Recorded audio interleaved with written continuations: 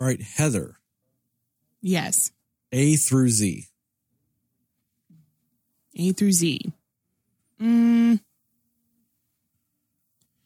J. Okay.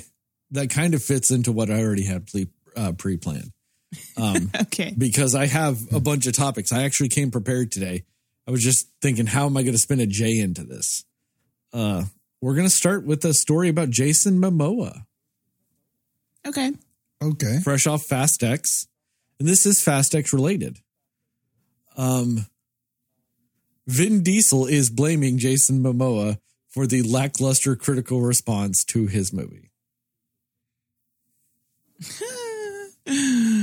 He said Jason Momoa's overacting is why people are not liking the movie.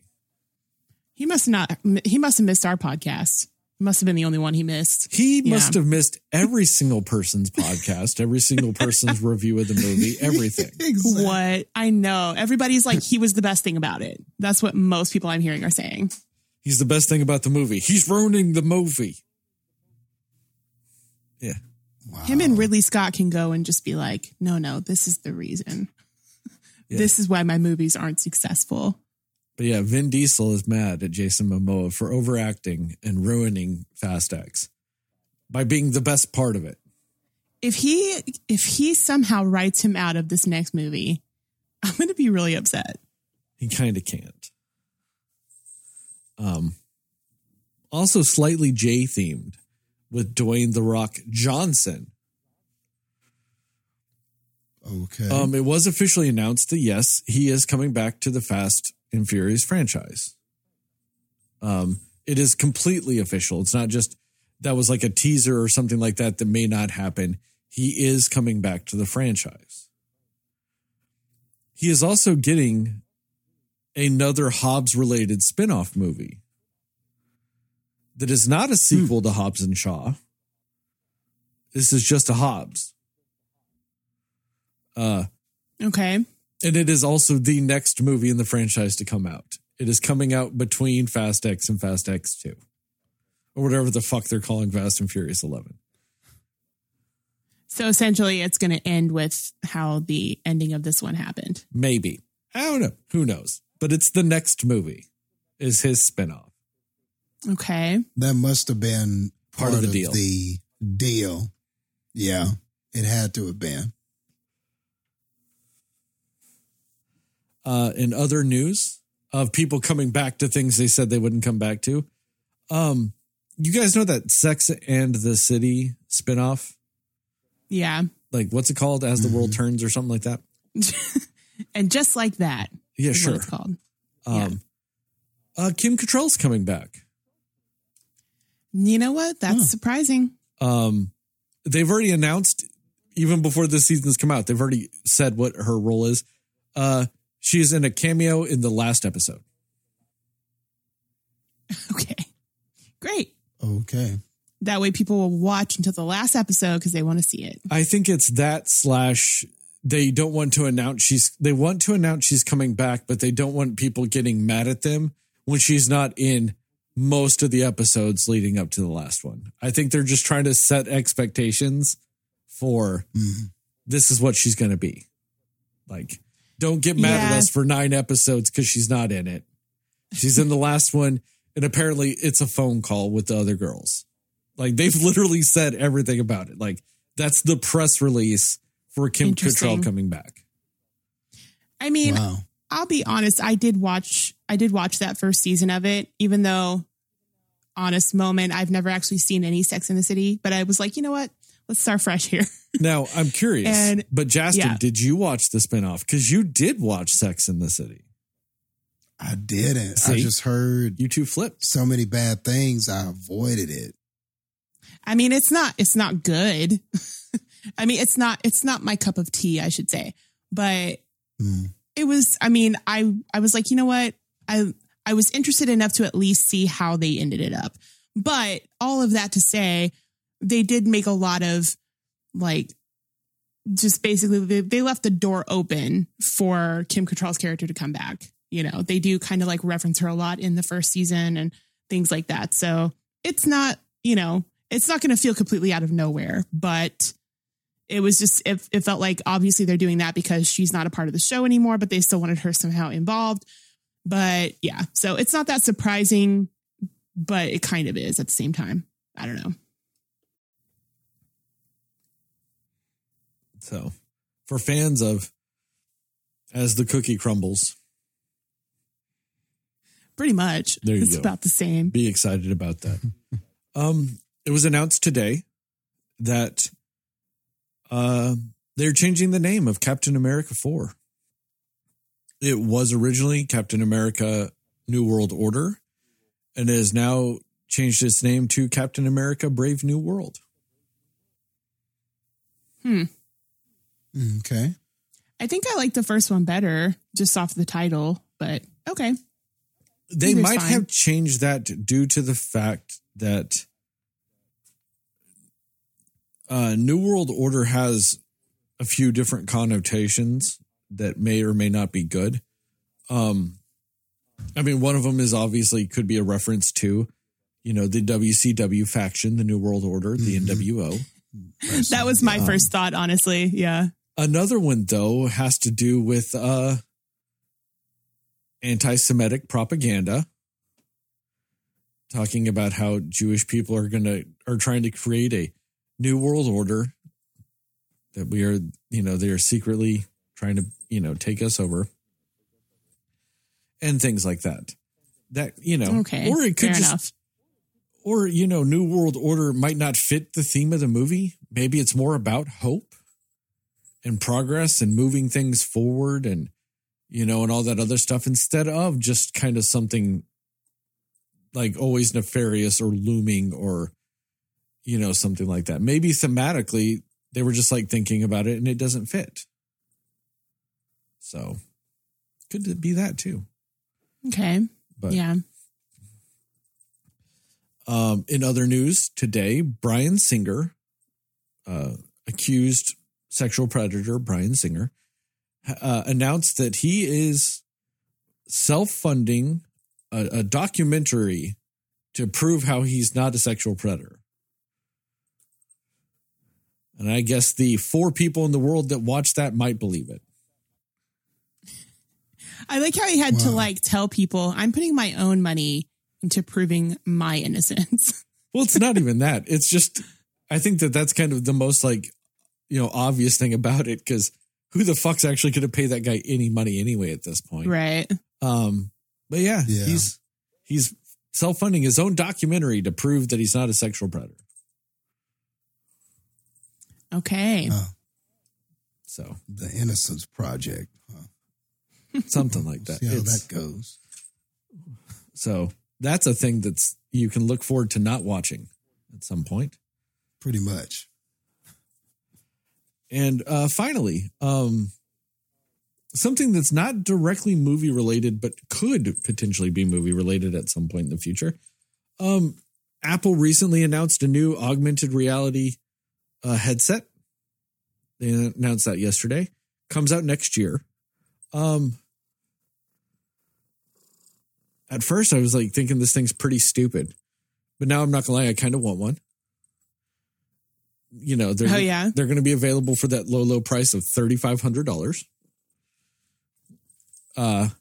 But the reason why I kind of want it is to watch movies on. I think that'd be a very unique experience because the way it works and stuff like that, you can make your movie appear bigger, than just a normal TV screen and stuff like that. You can make it appear and perspective wise, bigger than the room you're in.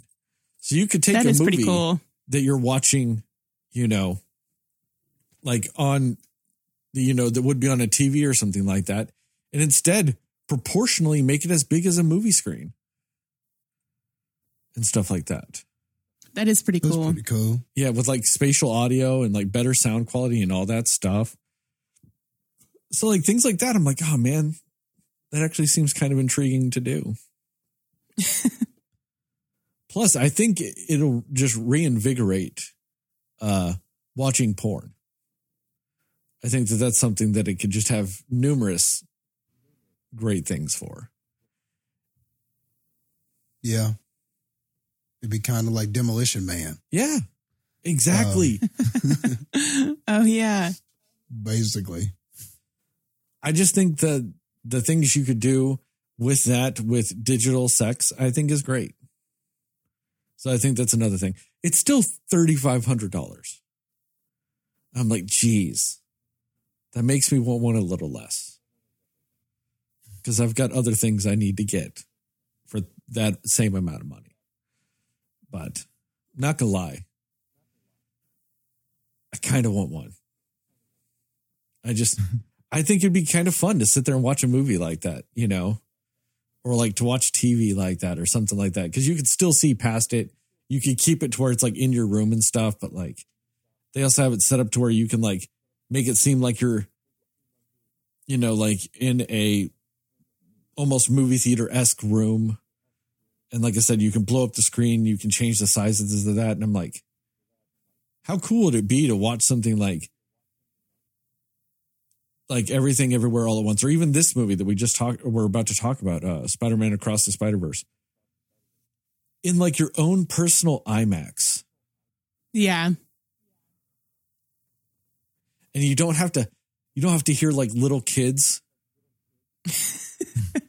You know, you don't have to deal with any other people. It's like your own personal IMAX. That just seems really cool. Yeah, that is kind of cool. Yeah. Maybe they should do rentals, just like rent it out for a weekend or something so people can afford it. I'm just thinking, I got 2 kidneys. I only need one. And I've been drinking a lot of water lately. So like, these are probably the healthiest my kidneys are going to be for the rest of my life. Might as well take advantage of that and get rid of one of them. For the cause. Yep. Yeah. To have my own personal IMAX. Although you wouldn't necessarily have the theater popcorn. That would be the only thing. Bullshit. You can buy to-go popcorn from AMC. It's $15. Okay, they give you a big old bag of popcorn. Okay. Stop there, pick one of those up on my way home from work, and then just have a night. Like, dude, that's a very ideal experience for you, I feel like. It's Friday. Yeah. I'm about to get off work, go stop and get me some AMC popcorn, big old bag of it, and then watch some IMAX in the comfort of my own home.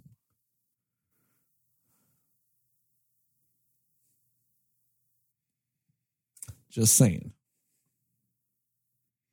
Sounds delightful. And Disney Plus has already announced that they will be day one launch available on it with their 4K content. So you can just have 4K content in your face. So, just saying. I'm intrigued. Sorry, I had a cat whose claws were digging into my thigh. Yeah, but that's all I got. I was very prepared, but they just weren't that big of topics or that in-depth of topics. It's good ones, though. A lot of stuff this week. Yeah, not bad. I'll try to be more prepared going forward. I won't guarantee it, but I'll try. That's okay. And on that note, here's our theme song.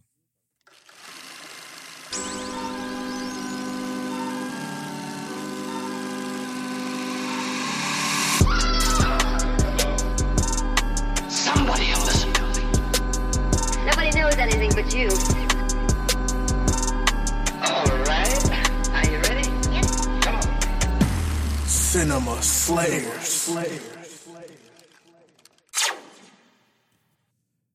Hey, CineFans, and welcome back to another episode of the Cinema Slayers podcast. I'm Sterling, and as always, I'm joined by Heather and Jastin. And tonight we're going to talk about what we liked, didn't like, and everything in between with the new movie, Spider-Man Across the Spider-Verse. We will go spoiler-free recommendations and scores, and then into a more spoiler-centric section. with time codes in the description to allow you to jump around both the audio and video formats of this here podcast. And with all that, we have to start with our resident Spider-Man fan himself. Jastin, what are your spoiler-free thoughts about Spider-Man Across the Spider-Verse? Thought you were talking about Heather. I know, right? I'm surprised you don't actually have like a Spider-Man costume you put on for this. Or a shirt or something. I bought the Spider-Verse cup whenever I saw the movie. I thought about maybe having it or showing it, but I was like, And surprisingly, I don't have any Spider-Man shirts. I don't really have. That is surprising. I got hella comics and graphic novels and all that good stuff, but no like merch. So maybe I need to get on that. Surely there are some tanks out there I can get with Spidey on it. I can. There's some Spidey tanks somewhere. Yeah, somewheres. But anyway, I can't believe I'm about to say this, but I think I may have a new favorite Spider-Man movie. Like, I was blown away by this, guys. Like, to me, this is not just the best comic book movie to come out this year or maybe even in a while. But honestly, I think that this is probably one of the best movies of the year. I don't care what you're talking about. Comic book, real life, animated. To me, this has got to be one of the top movies of the year. It was that good to me. Like, I really enjoyed the first movie, Into the Spider-Verse. But to me, this was just so excellently crafted. Like, all of the things that they did with the artwork and the animation in the first one, they execute tenfold in this one. To where even the color, the background, what you're looking at, everything seems to be telling a story. Everything seems to be just lining up artistically with what we're doing with the characters. So this was such a visual feast. Like, I can't state that enough. Like, every scene, they were doing something different with the colors or doing something with like the shots, the angles, everything like that. So it was just a feast for the eyes. Like, nothing ever seemed the same whenever you were looking at a character speak or two characters talk to each other. And it almost felt like there was just this constant flow. Like, the movie just constantly seemed to be in motion. Even when it would slow down and we would just be like, have two characters talking, it always felt like it was moving. Even the dialogue to me was engaging and fun. You know, like, even when the characters weren't moving, it always felt like this story was. And I think that that's just really a testament to just how well crafted this was. Man, all of the voice acting was great. It was great in the first movie, but it's great in this too. All the other Spider-Man that we're introduced to, all of them were really cool, especially like, of course, we're introduced to, like, you could argue hundreds of them, but the main ones that we're introduced to that had voices and got to kind of have significant dialogue in this, I thought that everybody showed up. I thought that everybody did well. I'm trying to speak without saying any spoilers. I just want to talk about specific things so much, but it's hard to not spoil it. So I think I'll just leave it there. The story, man, was so good. I was just so engaged in this. That they just had me the whole time. There was just never a time where I drifted off or got lost. And the movie is feeding you information so frantically and so fast, but so like it was fun to try to keep up with it all. There are panels with words flying at you and you're trying to keep up with that. You're also trying to keep up with what's happening on screen, and we're seeing different things and different art styles, and everything's just changing. And it was so youthful and energetic and just fun, which is exactly what I think Spider-Man is supposed to be. You know, they definitely just captured that. And then the story, and it's interesting because we were just doing the review on Fast 10, and we were talking about the length of that movie and the fact of, was it too long to have a cliffhanger ending? And we were talking about like how, in a way, ineffective the cliffhanger was.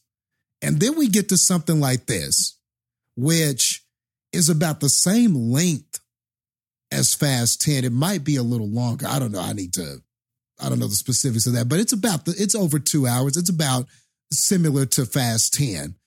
But this cliffhanger was so effective. Like, I was just like, wow, like the way that they did it, the clues that they gave you, everything in this story kind of comes around to the end. And even though it ends on a cliffhanger, it was so effective in getting emotions out of me and getting me to care about what was happening to the characters and everything.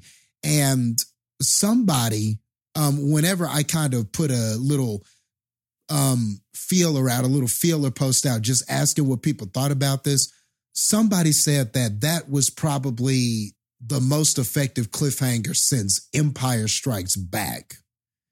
And when I first heard that, I kind of chuckled. And then the more I thought about it, I was like, okay, what have been some effective cinema cliffhangers? And I thought about John Wick 2 with the Excommunicado. I thought about like Infinity War, I guess you could say, with everybody getting snapped and stuff like that. I would say that's a top cliffhanger. You know, I was trying to think about other stuff, and I thought about this, and I was like, damn, man, he might be right. Like, this could legit be argued. Like, I thought that it was very effective with how it cliffhung the story. And even if there were parts of it that you saw coming, I love that it gave you so many clues and so many things added up to where we got in that cliffhanger that at the end, I wasn't even mad at it. I was just like, wow, man, like checking my phone, like, when does Beyond the Spider-Verse come out? You know, and thank goodness we're not going to have to wait that long. I believe it's 2024. So we're not going to have to wait that long. It's next March. Okay, great.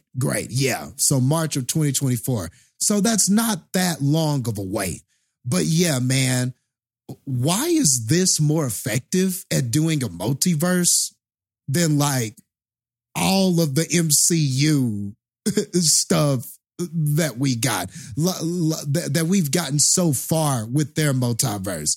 And it's just like everything they're doing with this is just so effective. The characters, the story, how it all relates to what the characters are doing.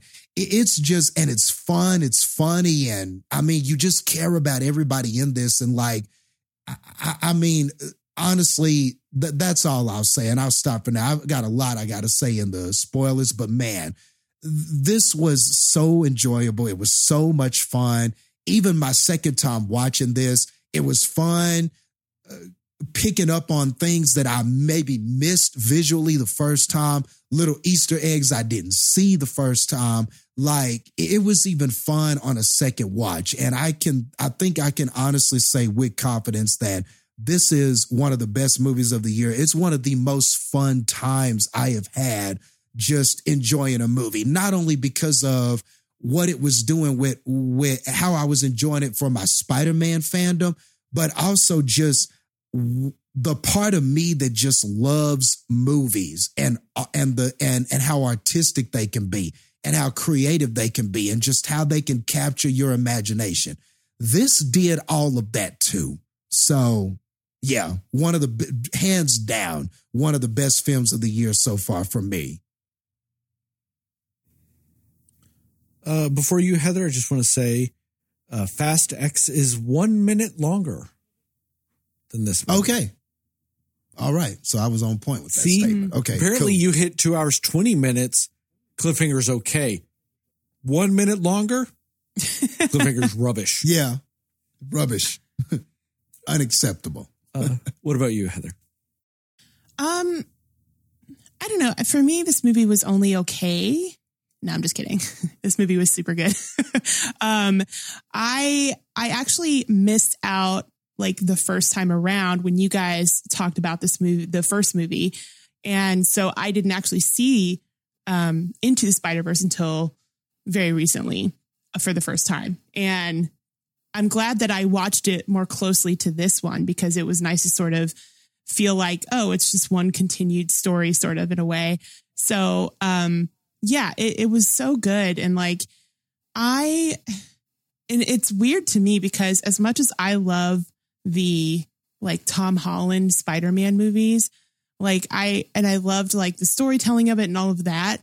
I really think that this movie, both of them, but this one particularly, like just the way they were telling the story was so intriguing the entire time.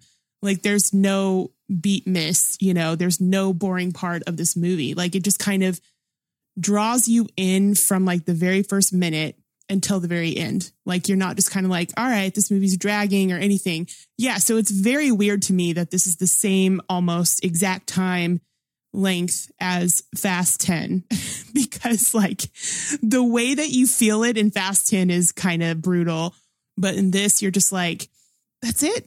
Oh man, like I want more of it. So I'm right there with you, Jastin. This movie is excellent. It's so good.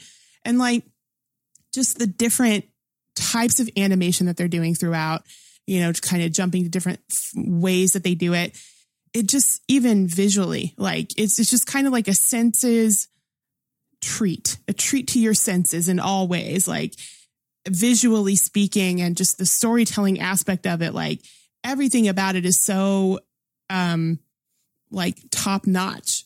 Like this is how you tell an intricate story without it being confusing. Like it's not even confusing.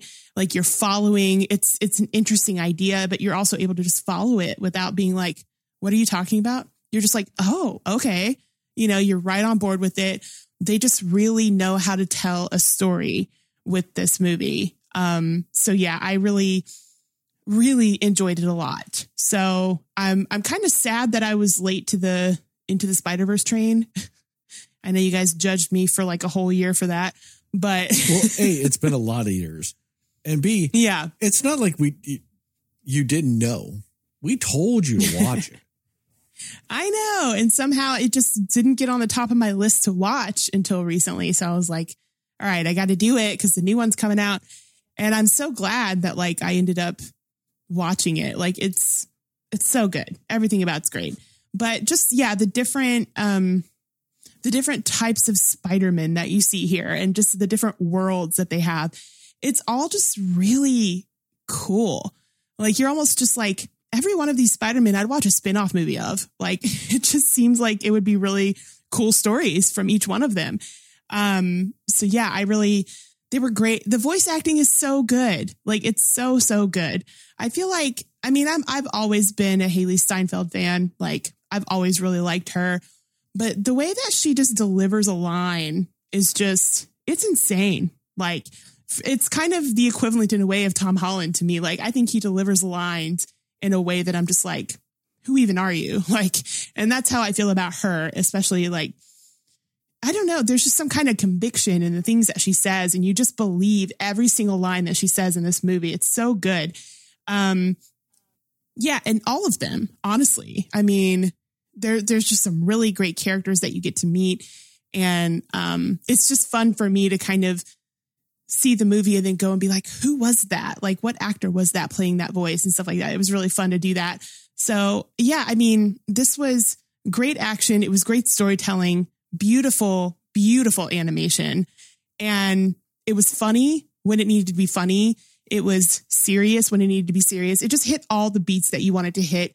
Soundtrack is phenomenal. Both of the soundtracks of both of these movies are phenomenal.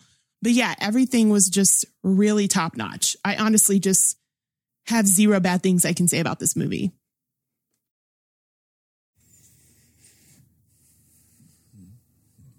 This movie is the best Spider-Man movie to ever be made. This movie is the best superhero movie ever made.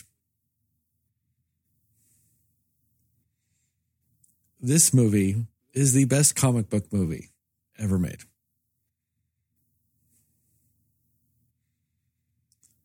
This right here, a movie like this, is why a movie like Mario kind of made me mad. Just because your movie's animated doesn't mean that it just has to be kid shit and that it just has to be nostalgia shit. Like, yeah. You can have an animated movie that just fucking connects with any age range on just a fundamental level with just storytelling and style and just the way you make your movie. This movie was just almost perfection when it came to storytelling in traditional ways and non-traditional ways. You got elements of story just off the way they animated the characters in different scenes.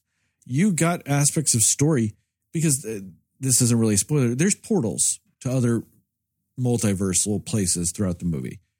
The way they stylized the portals gave you insight into the world that it was connecting to, or the Spider-Man it was connected to, or however you want to word it. Like, they were able to fold those things into it. I've ragged on movies before for, oh, you have to watch it twice to really get it. I don't like that. I should be able to get it in the first go.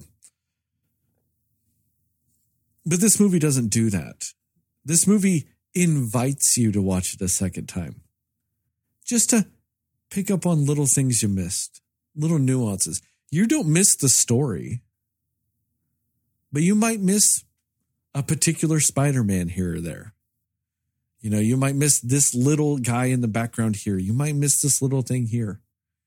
And it becomes this fun visual, like, Where's Waldo of Spider-Man from the past, all wrapped up into this. I mean, this movie, no, I can't say that. It's a spoiler. But, I mean, this movie just, it takes everything you love about Into the Spider-Verse, and it goes, cool, we're just going to do it better this time. Oh, you liked really cool animation? We're going to do that same animation and even more animations. Oh, you liked this story? We're going to do a good multiversal story. Oh, you liked this? We're going to do that more. You liked this awesome soundtrack? We're going to hit you with a better one. This movie just took the formula for a great movie and just went, hey, we're going to take that formula and then add a times 10 at the end of that formula and just amplify the fuck out of all of it. And I've got some theories, Jastin, on why this cliffhanger works and Fast X didn't. Because, you know, you invest in the story. It's because Jason Momoa didn't ruin this movie. That's really maybe the problem. That too. Yeah.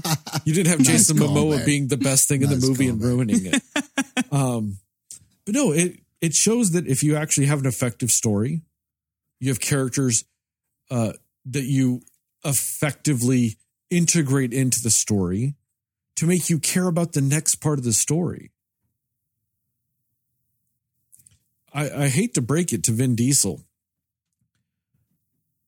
I'm not afraid that Dom Toretto might die before the last two movies of the franchise.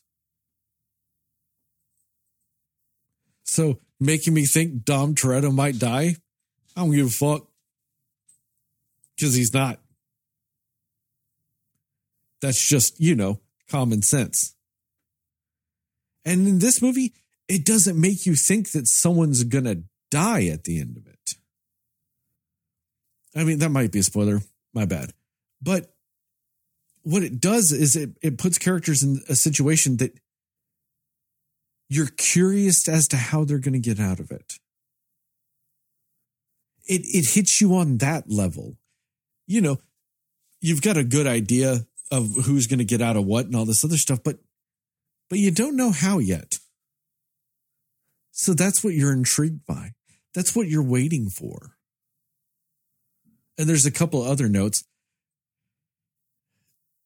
that I think you might be correct, Jastin, with what you were talking about that one person said on your Facebook.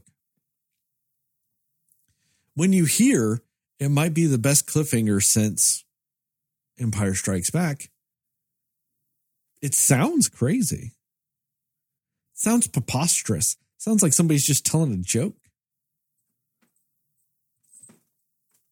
Might be accurate as fuck, though. Dude, then you start thinking about it and you go, what's better? And I can't think of much. I don't think Endgame was. I was low on Endgame, though. Yeah. But this one, it's because, I wasn't worried about the Endgame ending because I'm like, well, actor contracts dictate what's going to happen. I mean, this isn't something that actor contracts can help you figure out. Yep. This is purely a narrative cliffhanger.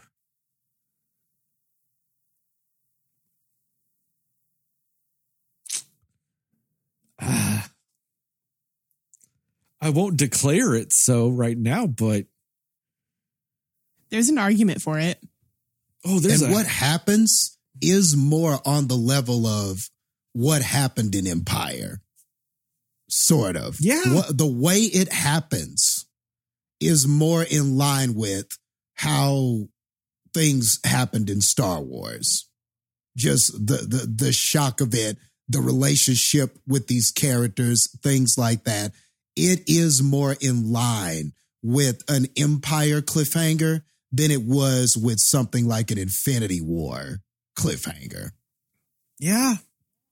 So, like I said, I don't know if I'm ready to declare it better than that because you're also going up against what is arguably considered cinema's best cliffhanger of all time. But as far as I'll go right now, I'll say, I ain't going to argue with you if you say it. It can sit at the table. It's got a seat at the table. He said it's the best one since then, right? Yeah. Is that what he said? Yeah, he just said the best one since Empire. Okay. I'm going a step further with it, I guess. I'm trying to figure out if it's better than Empire or not. It's definitely one of the best ones since then. If you just want to go since then, I mean, you can maybe argue the end of Matrix 2. I say that the beginning of Matrix 3 kind of ruins the end of Matrix 2, though, retrospectively speaking. Yeah. And now that you say that, I was just about to say, do we need to wait and see what happens in the third one? Is that going to be the determining factor? I think you can. But at the same time, the first one is so good and the second one's so good. I don't know. Maybe I'm getting ahead of myself. I just don't think they're going to fumble the ball. Yeah. I don't either. No way. No way. Yeah, no. I don't see that happening. Because they've been too spot on.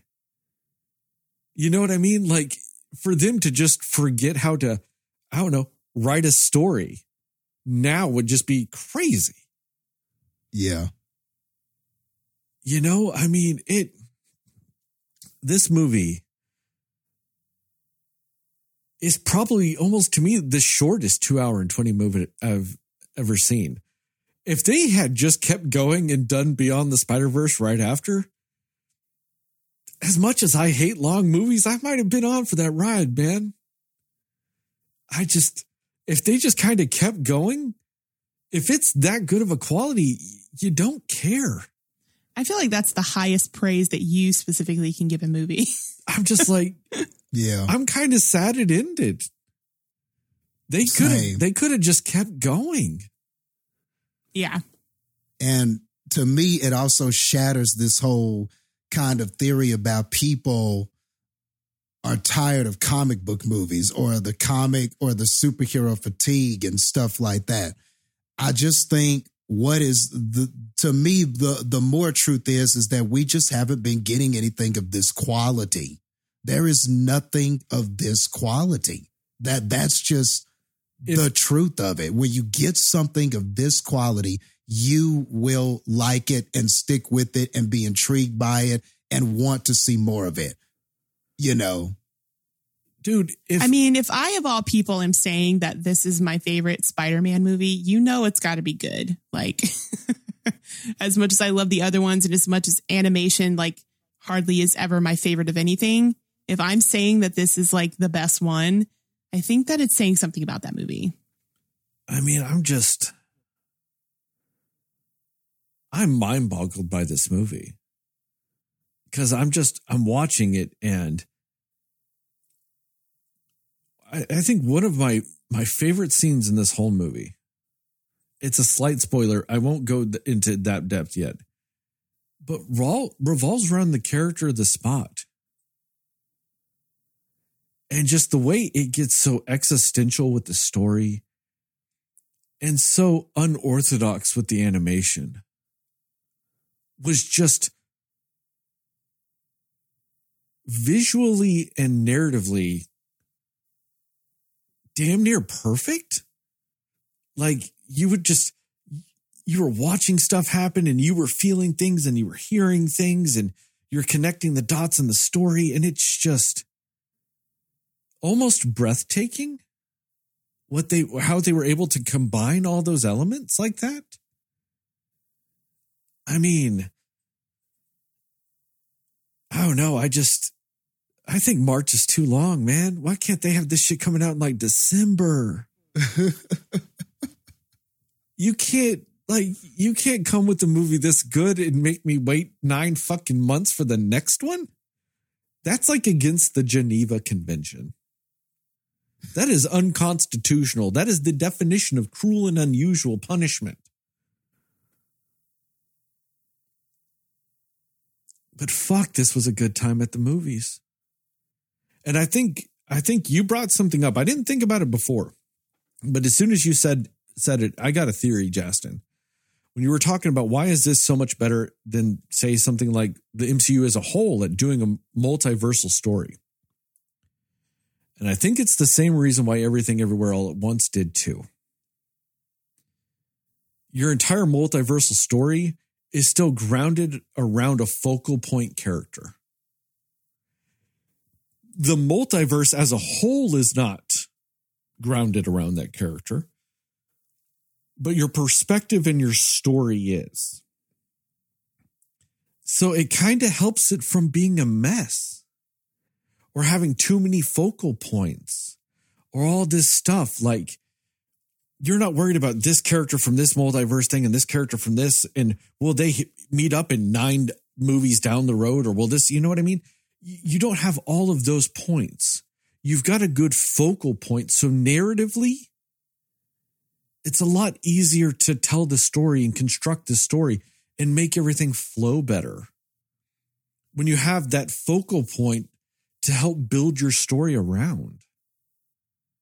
Instead of your focal point being the multiverse, you can shrink your story a little bit and have this character just be your conduit to perceive the multiverse. Instead of having these characters see this part, and then 2 movies later, these characters are seeing this part, but it's not related to the other part other than the fact that it's multiverse. But then, this person sees part of one story, but then also sees part of this other new stuff. It becomes more jumbled. You get a focal point to help just narrow the lens as a narrative story while still being able to keep the scope of the multiverse massive. I mean, there's like thousands of spider people in this movie. Yeah. Yeah. And I think that like what it does well is you don't feel like it's doing all of the things just to get to this specific end point. I mean, obviously there is an end point to what they're doing and all of that, but like it feels like it's just a story that they're telling to give you all of the details instead of, all right, we know this is how we want to end it, so we just got to put some stuff together to make it end there. You know what I mean? Or to make this the big thing about it.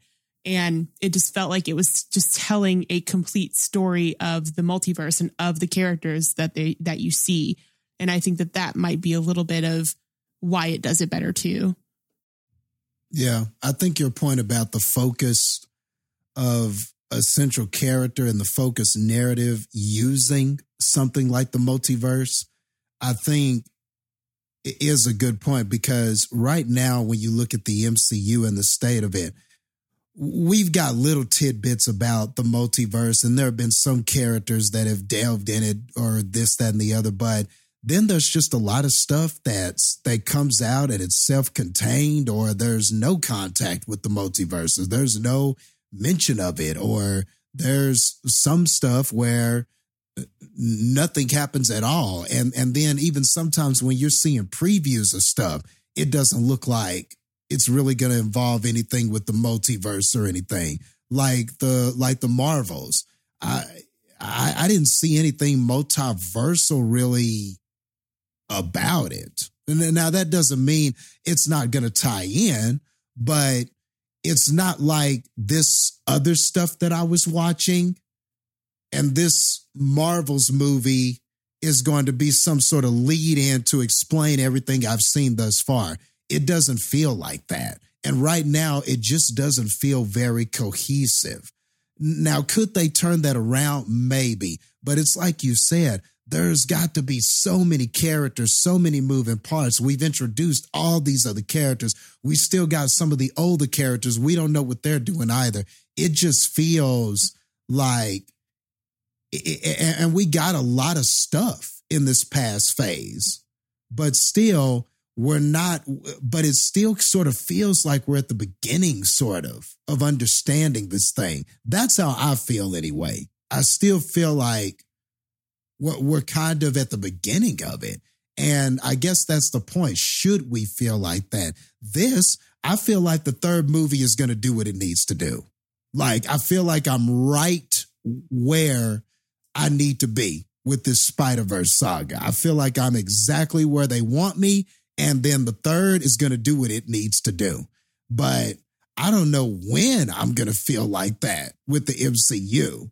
And now you got actor controversies. You got some actors and actresses talking shit about the movies they were in. And you just got all this other stuff.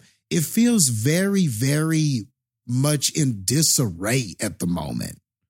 And then this comes out and it's just like damn near perfect. I mean, it's just, and so like you just wonder if anything we get from there will ever reach the quality of this. And I don't know. I don't even know if it's possible, because what they did with the animation of this, I don't know if it's possible to do something like this with live action. I don't know. Yeah. So I'm just kind of in this place where it's like, am I seeing the best multiversal comic book storyline I'm going to get? You know, so so it's a kind of a dreary feeling to think that it could all go down from here. You know, but that's a very real possibility. I mean, that's the sad thing about it. We're about to get into the heart of the multiversal stuff at some point with the MCU. You would assume. I mean, we're supposed to get there at some point, right? In 5 and 6, somewhere in there, we're going to get into it. I don't think they're going to hit this. I don't. Like, it's. Unfortunately, the MCU got out-marveled by a Sony animated movie twice. How ironic is that? Freaking Sony. The same people. This is the same company that gave us the Venoms and Morbius and all of that and kind of stuff. Upcoming Like, Craven and the Madam Yeah. Web movies and all the shit you don't give a fuck about. Somehow, like, they're just knocking it out of the fucking park when it comes to these fucking Spider-Verses. like, what the hell is this, man? It's Lord and Miller, the writers. They are fucking great writers. They also wrote the Lego movie. They've done a ton of fucking writing for shit. And I think that that's what kind of seals the deal on this. They just kind of know what the fuck they're doing. So would you say that before this movie that you felt that same way about Into the Spider-Verse, that it was the best one they had done and your favorite one and all that? It was up there. I mean, Yeah. we sang praises all day about that movie. And this one still just comes in and just kind of fucking wins. Yeah. Somehow it just. See, I'm looking up stuff that Lord and Miller did. They've been producers on a bunch of shit too.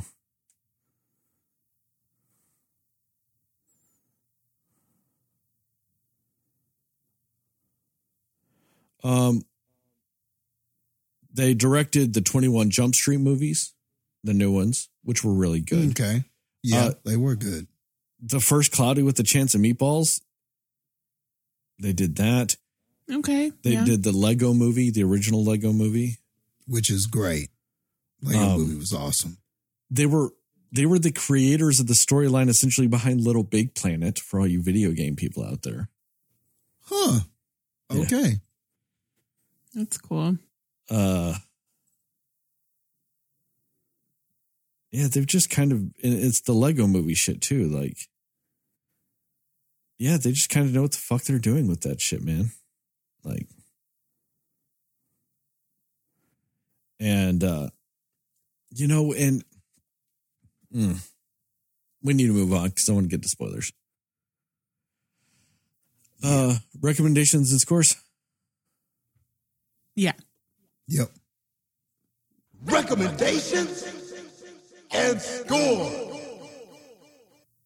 Heather, go.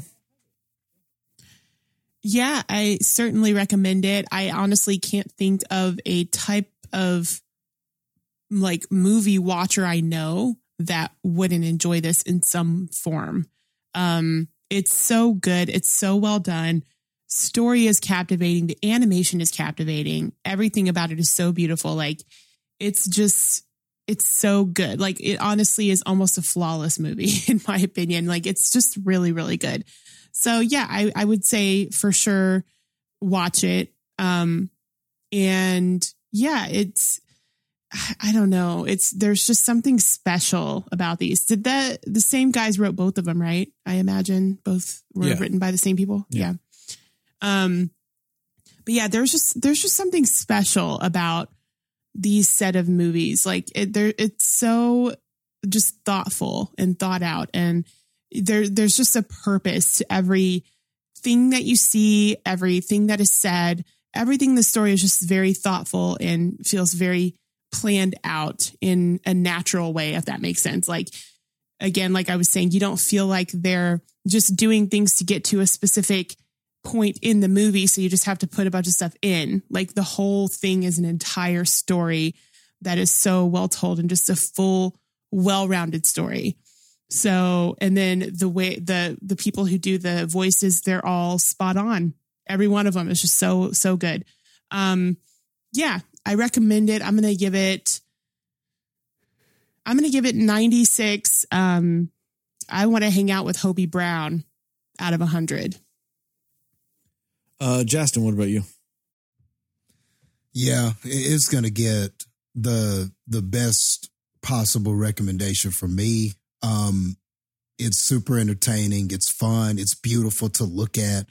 And it's just done with a real love for Spider-Man and comic books and the history of all of that. And it's just done with a real love and a youthful energy. So it was just a blast to watch. And like I said, even the second time I watched it, I enjoyed it. And there are some friends asking me, do I want to come again? And you know what? I'm probably going to go with them and watch it a third time. I'm probably going to wind up in there watching it a third time. That's how good I feel about this. It's great, man. And to me, it's one of the best movies of the year, if not the best movie of the year. It's definitely the most fun I have had watching a movie all year. I just was captivated from beginning to end. It's like, and I just can't say enough about how just visually stunning it looks. It's like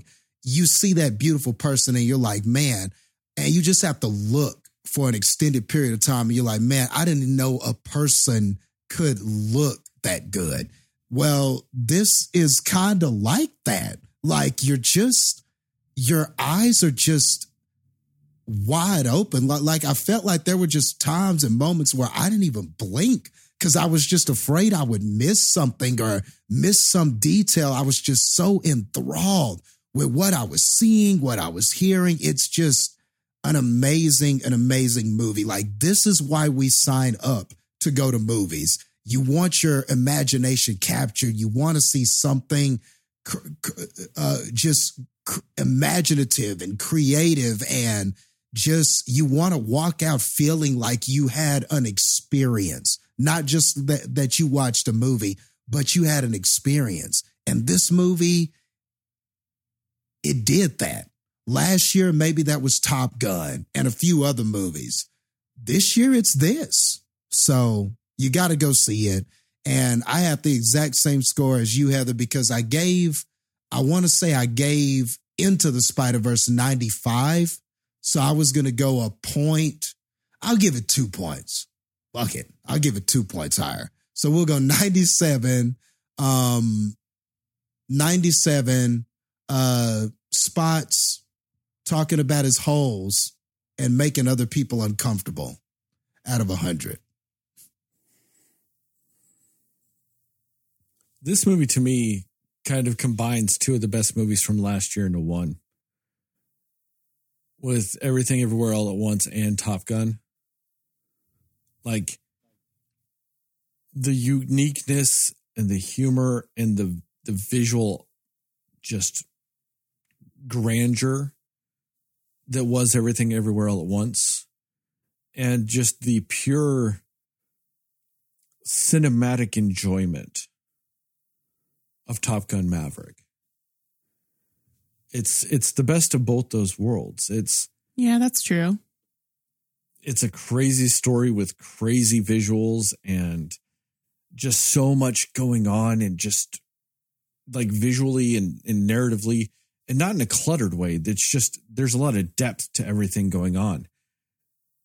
But then this is also just that pure cinematic magic of, this is what separates movies apart from other storytelling devices. Like, this is what even can set a movie apart from a comic.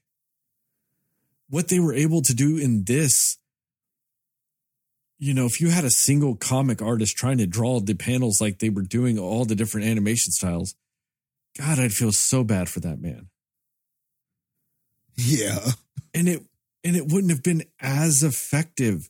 I was just seeing that, like, you know, like there was a scene where it's just like on Spider-Gwen's face and she's got her like little piercing.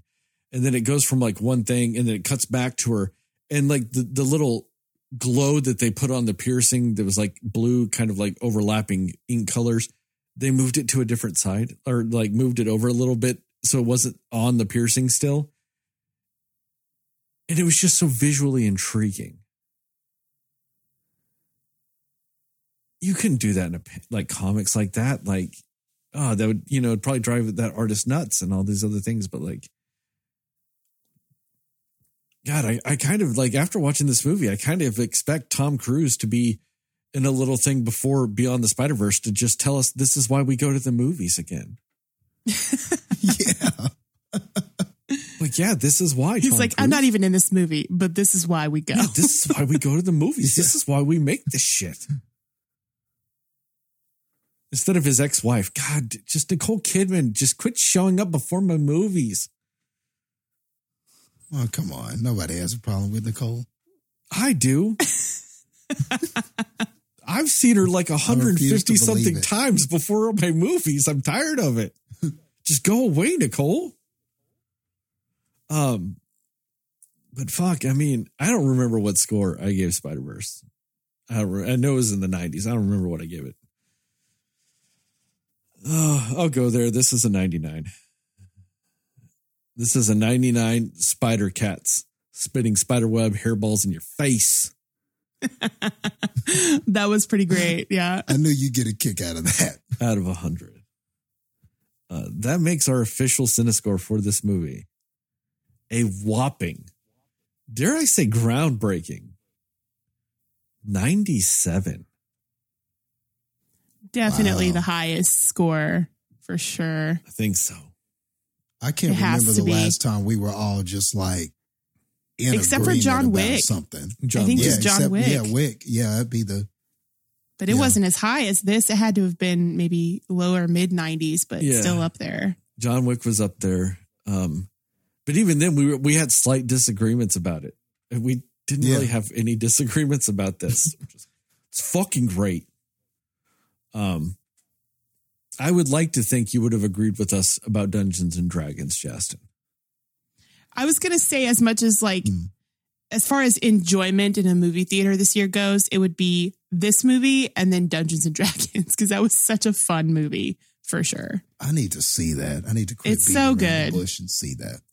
It's in the iTunes, Jastin. Whenever you want, you can watch that fucking movie. Just saying. Whenever you want. Spoilers? Yeah. It's time. I saw this on TikTok. It's a very important question I have to ask you guys.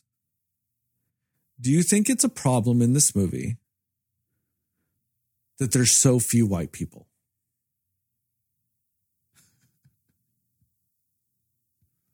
No. Can't say I thought about it, so no. Just thought I'd ask. This one guy, huge problem with it. Had a huge problem with it. He's like, there's like 2 white people in this whole movie. And I'm like, well, you're wrong. Like, statistically, you're wrong. There are thousands of Spider-Men, and most of them are white guys. Most of them are white guys named Peter fucking Parker. Yeah. That T-Rex was white. You know it. Right. I'm kind of like, he had no problem with the T-Rex Spider-Man or the cat Spider-Man, Spider-Cat. Like, I was just like, but, you know, there's too few white people. Is that really it? Like, knowing that almost every version of Peter Parker out there is a white man. And there were hundreds, if not thousands, of Peter Parkers running around. I mean, what? Just because they didn't show their white faces? Really? Like, really? Like, that's the level we're on now? You sit there and just get mad at one of the best possible movies you could be watching at that time because there's not enough white faces in it. That is reaching for a problem. Yeah. Like, it's also like, why do you sit there and just want to deny yourself the simple pleasure of watching a fantastic fucking movie? Why do you just not want to enjoy a movie? Right. Like, Exactly. and it's not even like 2 of the main characters in the movie are white. So, and I think those are the only 2 he remembers, you know? Yeah. Like, okay. Even but they were though also the there's a main bunch. characters, like, or 2 of them. Yeah. Like, what? I was like, I'm sorry about the diversity, sir. This is not the movie for you. But that's the thing is it's not even like,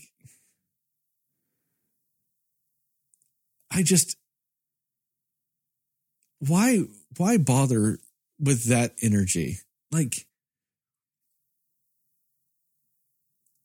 there are so many places. I mean, I'm trying to think of a way to word this how I want it.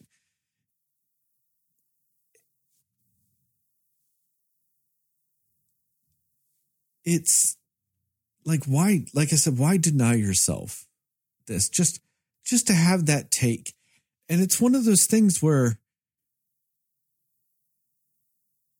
you have to try so hard to even go that far. Like the amount of energy you have to waste just living to do that is mind-boggling to me.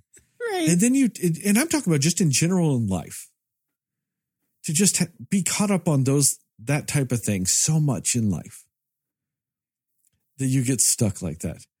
But then also, you know what I think, Sterling? I bet he's the one guy that gave Get Out a bad review. He's probably that same guy.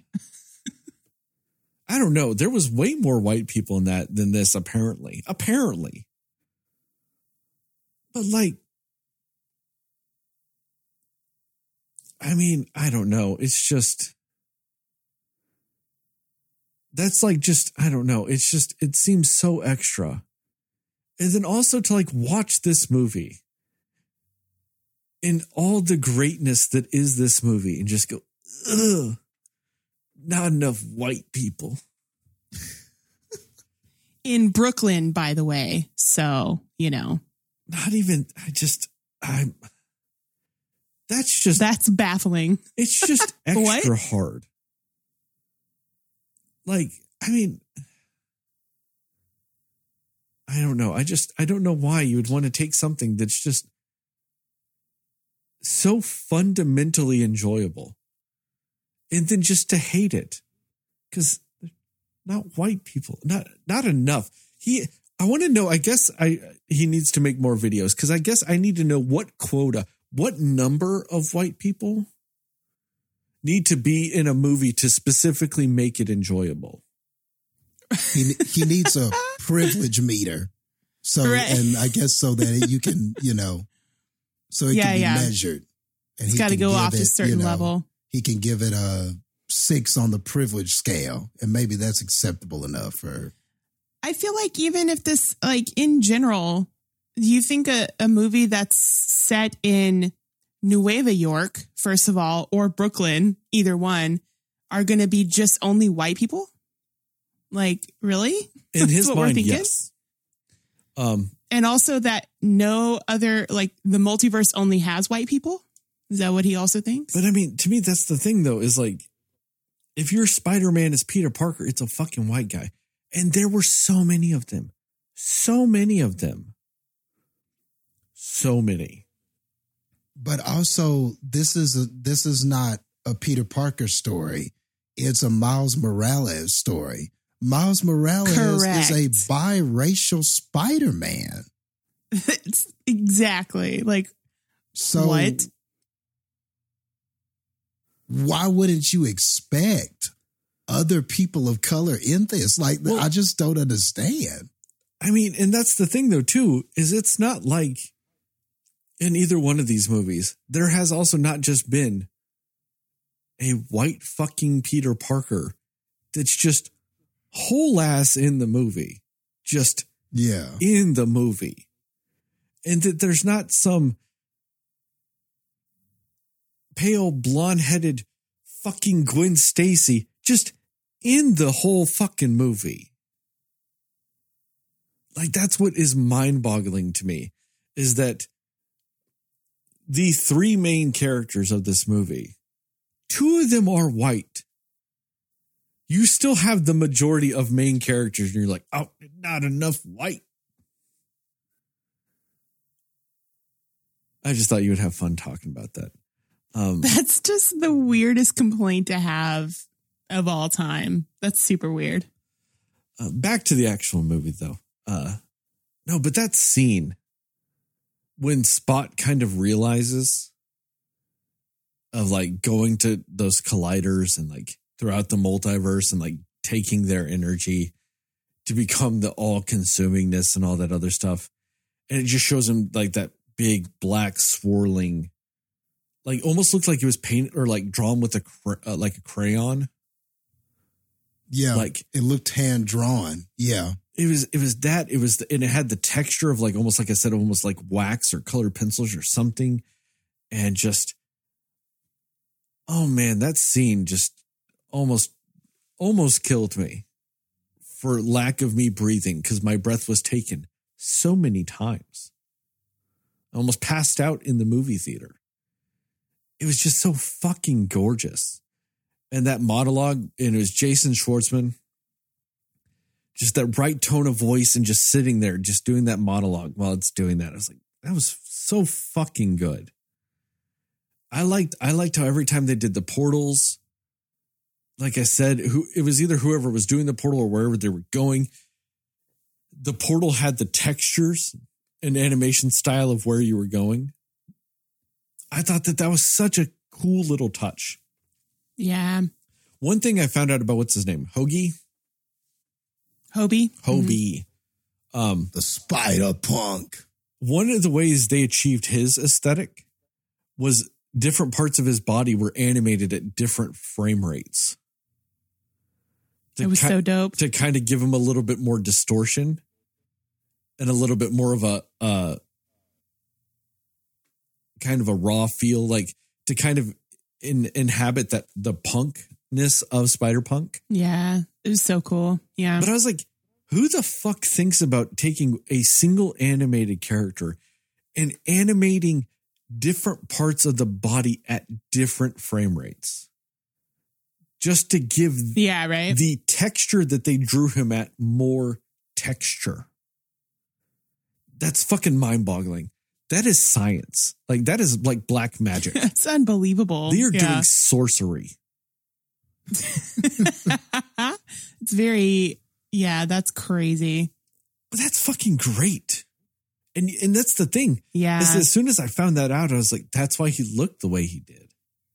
But that's also why he looked so great. Like because they did such a great job of making every character feel just completely individualized just by just changing the animations on different characters. And it also speaks to maybe not the chaotic nature of the character, but the anti-establishment of the character. He doesn't like systems. He doesn't like for things to be structured. He doesn't like the structure. He doesn't like to be pinned down by these rules and morals and be made to do these things and stuff like that. So it's almost very fitting that his art style is all of these different things. It's just breaking all the rules. There's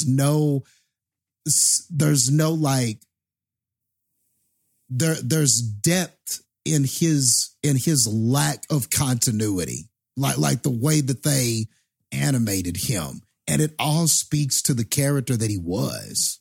It's actually genius. Yeah, that's great. Yeah. Well, also it gives you insight to the character just visually. Like, it kind of just it adds depth and realness to a character that's hand drawn or that's animated without just narrating the story or having some character give exposition on the background of the character, all that other stuff. It just informs you about the character's mentality without doing like flashcards or something to explain it. And that's what's so great about it. You know, but they do that with all the characters, like Gwen Stacy, like the way they animate her versus the way they animate other characters and all this stuff. Like the way they animate her in her own world versus how they animate her versus Miles Morales whenever she's in his universe and all those things. Like, there's different ways they take these characters and they kind of mold them slightly different every time they're in a different universe, whilst keeping the things from their universe that kind of make them a little bit uniquely textured and stuff. And so they took all those things that were so cool about the way they animated the characters and Into the Spider-Verse, and they just fucking amplified it. Every character felt just a little bit different. Oh man, that vulture, that parchment vulture. Oh, it looks so fucking sick. Man, that was tight. And everything, his bombs, his little gadgets, the arrows, everything, just all of those intricate details. That was great. That was great. I mean, I wasn't even bothered by the fact that they went to the Venomverse in this movie. Didn't even bother me. Now, of all the little cameos they did, that Donald Glover, that one was kind of the coolest. Yeah, that was really tight. funny. Now, That was tight. And that's another thing I like about this movie. They don't acknowledge that they visually look different. Like, to them, it's all the same. Yeah. And I really dug that he's a whole ass person. And they don't even comment that he looks different. They go to the Lego verse or a Lego verse. Don't even comment that it's any different. You know, like, things like that were so fucking cool. That is cool. Yeah. You know, I like that Spider-Man 99 or 2099 kind of looked a little sleeker, little more polished, a little bit almost futuristic, I dare say. Like, I liked that there was just that smoothness to his character. But then they allowed the facial expressions and all those other things to kind of emote a little bit more for him and all of those things. You know, it was just like the little things throughout this movie with that stuff just kind of, they set it just the bar so high for anything else. I mean, I don't think visually and Beyond the Spider-Verse, they're going to be able to top this movie. I don't think it's going to dip. I think they're just going to carry the same quality over because they did kind of animate them. Like, they did those back to back, I should say, in like a lot of ways. Like, they were made together, you know. That's also kind of another reason why I guess I'm not worried about the story magically dipping off, is there's not 4 years between this and the next one. They're just kind of, I think they've already finished the movie. I think that they're just, you know, they want enough space between the movies to, you know, really market properly and all those things. But so many little things in this movie. I mean, that, and also, all right, we mentioned a little bit earlier, that fucking end when he's in that universe 42 with that other Miles Morales, who's now the Prowler in that universe. And he's stuck there. And then you get the gang from the first movie and then the new characters that are on his side in the second movie now going into to rescue him. Oh, it's fucking genius. And what I meant earlier, you know, Miles Morales ain't going to get killed. You know they're going to rescue him. You know that's going to happen. But what you don't know is how. And you don't know what else is going to happen while they rescue him. Is Miguel going to show up and throw a wrench in their system? Like, you know what I mean? Like, all these little things. There's so many things that can happen that you don't know how. But narratively, you're curious as to how. You know the broad strokes. Like I said, you know he's gonna make it out. But you don't know how. And that's the big difference, is they do such a good job of building these characters and building this universe and building the story. You care about the how. I give zero fucks about how Dom Toretto is going to make it out of that canyon. I know he's going to. I don't care how. It's going to happen. You know what I mean? It's going to happen. They're going to do some shit. He's going to get out. Because they did such a poor job of building that narrative that you're just like, whatever's going to happen, they're going to do some shit in this next movie. I care about how Miles is going to get out. Yeah. Is he going to reason with this other version of him? Is this other version going to try to take his place? Is it going to be like, there's so many things that like could happen. Yeah, I want to know how. I want to see how. Like I said, they could have just kept going. They could have just done the whole movie, like both movies. I would have been fine. Now, maybe an intermission would have been necessary. I don't know how long the next one's going to be, but I would have been fine. Like, let's go. Like, don't make me wait. I just want more of this. I don't want it to stop. And the thing is, too, that kind of sucks is like, I just have this feeling this next one's going to be really good too. Let's say it's not quite as good as this. Let's say it's like a 90 movie, right? You know, it's not quite as good as, maybe it's a 90. Or maybe like a 95 like the first one was, or something like that. You're still not going to feel cheated if it's just a little less than this. Yeah. And I've got no reason to think that the quality is going to drop so much that I'm going to be bothered by it. It's going to make me want a fourth one. It's going to contend for best movie franchise for sure when it comes out. It might have a real strong shot at best trilogy, honestly. Yeah. I mean, it's going up against the Apes movies, which, God, that's a battle I'd love to see. I'd love to watch those three again. And this one, like all three of these, like back to back, watch all 6 movies in a marathon just to see. We should do a podcast on it when it all comes out. Oh, that would be just a glorious fucking time of watching some movies. Man, that would be great. We should do that and just like have people vote and just kind of discuss. Like, I don't know. Think about this. Watch them all back, like watch them in order, like together. Watch like the first Planet movie, and then like watch the first Spider-Verse, like alternate like 1, 1, 2, 2, 3, 3. Ooh. Just that would be pretty cool, actually. World building and storytelling beyond belief. Just hit me in the face. That'd be sick. Oh, God, I just can't think of a better time at the movies, if you will. Ooh, the new Apple headset will be out by then, and I can watch them all in HD in my face. Just in my face. Sell that kidney. Go for it. It's worth it. I almost have to now just for this. I don't know. I'll give it away after that. I don't give a fuck. I just want to watch all 6 of these movies back to back like that.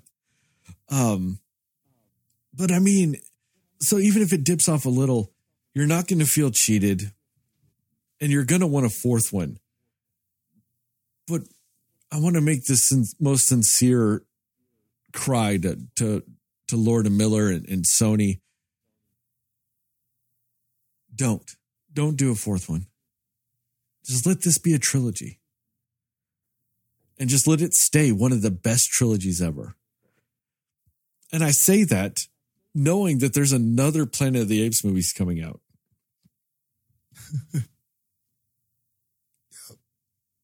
That I am curious as fuck to watch. I don't think it'll be as good. Matt Reeves isn't a part of it. Andy Serkis isn't a part of it. But man, I'm still like, they're building off that world though. It's called Kingdom of the Apes. God, that's a fucking amazing title.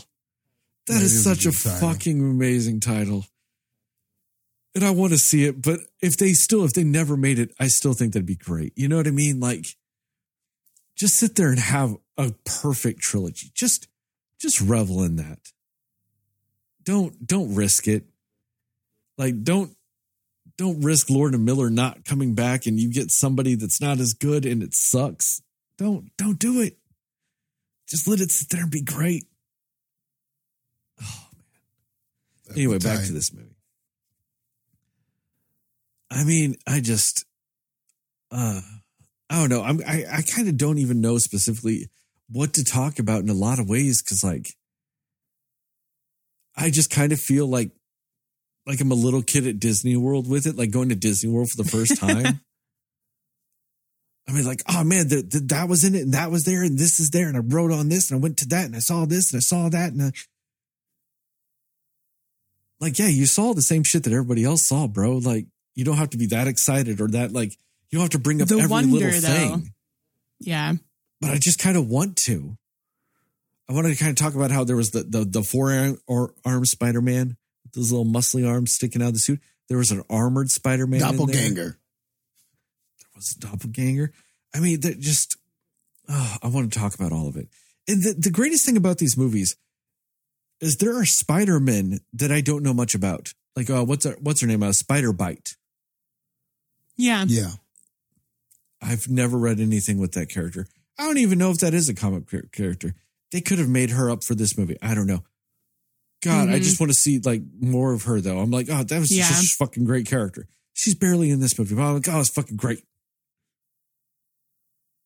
You know, like all those little things. Like they just do so good at just implying and building and just honestly giving your audience credit for some things. I know the first movie kind of goes into the multiversal idea a lot more in this than this movie, like some of the specifics of it, but they go way grander in scale with this movie. And they don't feel the need to hold your hand. But they also, just by having portals to shit, allows kids to follow it too. Without maybe not necessarily understanding the minutia with it.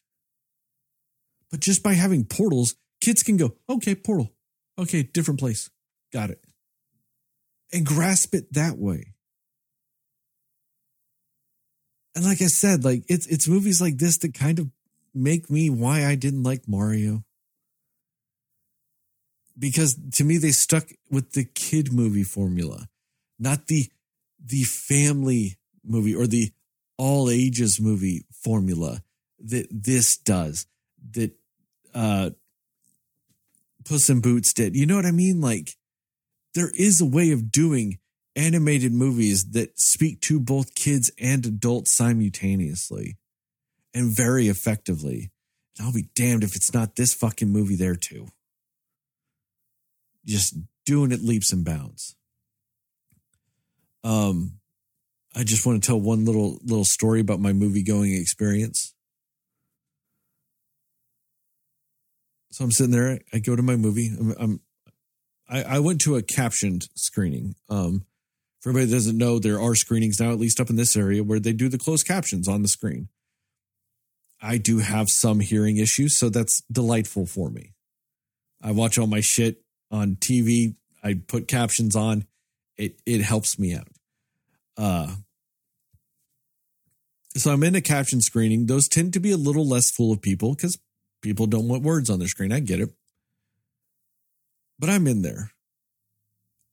Not a ton of people in that theater. There's like a little family over here. They're like they're 2 or 3 seats away from me. There's some people up in some rows above me. There's a couple of people down below me. And this guy buys a ticket. He's rushing in as the movie's starting. And literally sits right next to me. I understand this is an assigned seating movie theater, but that also means if you bought your ticket at the site, you're at a little kiosk picking your seat, and it shows you what seats are taken. This man went, there's this one seat open between all these people and all these other seats open. Let me get the one in between people. I want that ticket. I don't want any of the 5 on the other side of this man that are open. No. Right. I want the one right next to him. And he comes in. And it's like 15 seconds into the movie. Movie's barely started. He's like, hey, just starting? And I just look at this guy like, wait, why are you saying any words to me? At all. It's like your nightmare situation in a theater. I'm like, not only are you sitting next to me for no good fucking reason, other than you were obviously somebody sent here by Marvel to try to ruin my experience with this movie. Disney is paying you to try to ruin this movie for me. But then you have the audacity to try to talk to me. And then I didn't think it could get any worse than that. About 35 minutes into the movie, this motherfucker answers a phone call. He answers a fucking phone call in this fucking movie. Oh no, that is the worst. No. And he sits there. And is he he's an older honestly, guy? Yeah. Younger than me, but okay. I mean, I'm 37. I mean, maybe 27 to 32, somewhere in there. answers a fucking phone call. And he's just sitting there whisper talking on the phone. But also, he's right next to me, though. It's not like he's whisper talking like 9 rows away and I can't fucking hear anything. No, he's right next to me. Finally, I just go, dude. And he goes, oh, my bad. And then he gets off the phone. I was just like, what the fuck are you doing, dude? Like, in what universe is anything that you have done socially or just morally, ethically acceptable? Any of those things.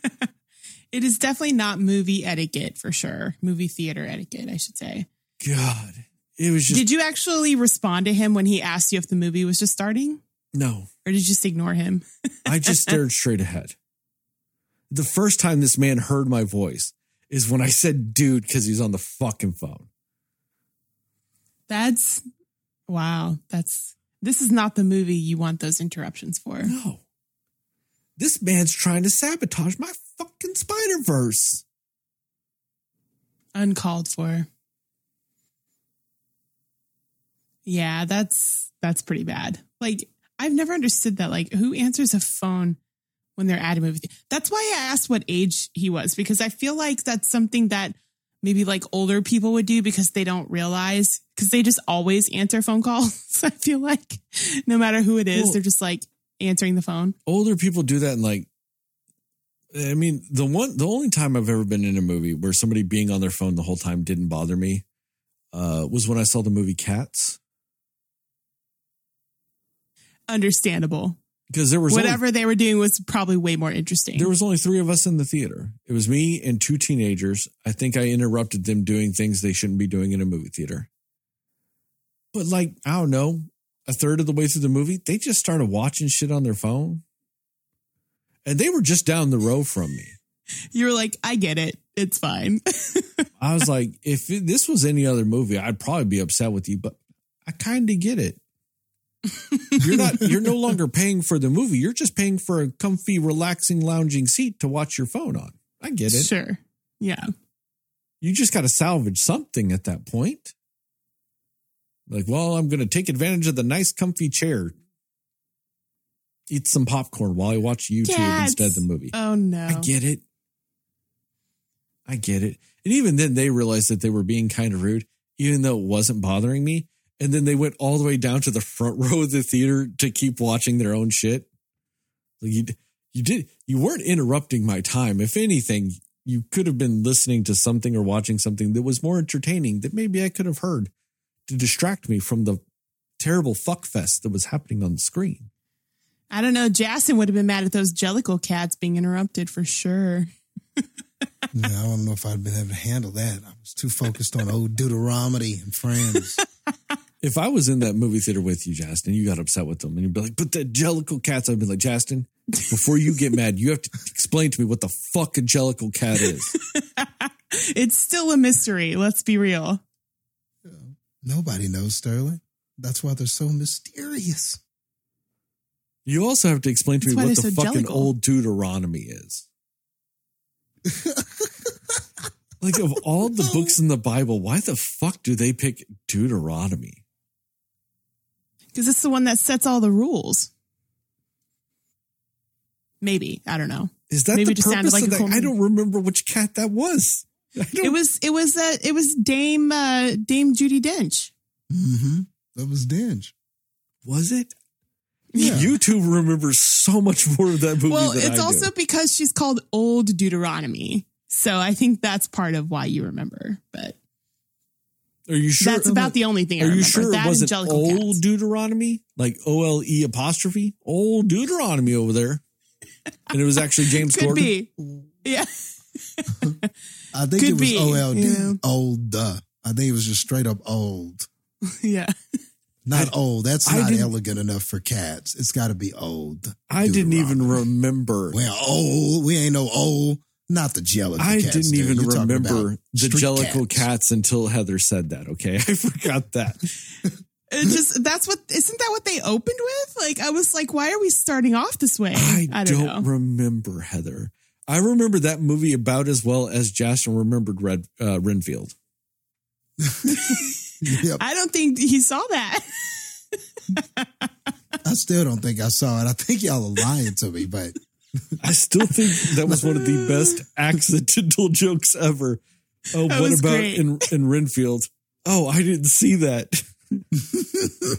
And you were did a sincere. whole You weren't podcast on even it. trying to joke about it. You I meant was so that. sincere. I really did. I meant it. It just came full With my- circle because of what we talked about, like it being so not memorable. In Oh, all that my was heart funny. and soul, I did not know I saw that. I did not. It was only like a few weeks before when we like recorded on it and everything. I listened to the recording. I listened. And 2 weeks later, you're just like, what is this movie? I don't know. Still forgot. I Justin's listened like- to it. What is this Aquafina movie that I missed? I still need to see Renfield. Actually, Jastin, you did. Anyway, enough about that bullshit. Justin, Sorry, go ahead. Justin, what are some spoilery thoughts about this here Across the Spider-Verse? No, I get your whole thing you were talking about, kind of the kid in the candy store or the kid at Disneyland. I definitely get it. Although, I don't know, I'm going to disagree with you slightly about the Mario Spider-Man comparison because I can't wrap my head around Mario being like this. I don't know. I can't wrap my head around Mario having the quality. Like Spider-Man is such a great character because of all of his depth. That's what makes him great. It's the story, it's the relatability, it's the stuff about his decisions and what he has to make and stuff like that. Mario is a great character for the exact opposite shit of that. Mario is hella simple. Yaha, woohoo, jump on things and run around in these random worlds that don't make any damn sense. He is appealing for the exact opposite thing of a character like Spider-Man. I would never want to see a Mario that is thought-provoking and reflective. It wouldn't even be Mario anymore. The whole point of Mario is not to think. So I just don't know if a Mario story of any kind would ever be the quality of something like a Spider-Man story. To me, they're just two different sides of the coin. That's like saying a Bugs Bunny cartoon can be, you know, a Bugs Bunny Winter Soldier can be a Captain America Winter Soldier. I can't see it. I just can't. But I do get what you're saying about quality. As far as quality of film and things like that. Yes, this is way better than a Mario movie, but I mean, it almost should be because Mario can't be those things. Otherwise, it's just not him. But I digress with that. Back to the movie. I'll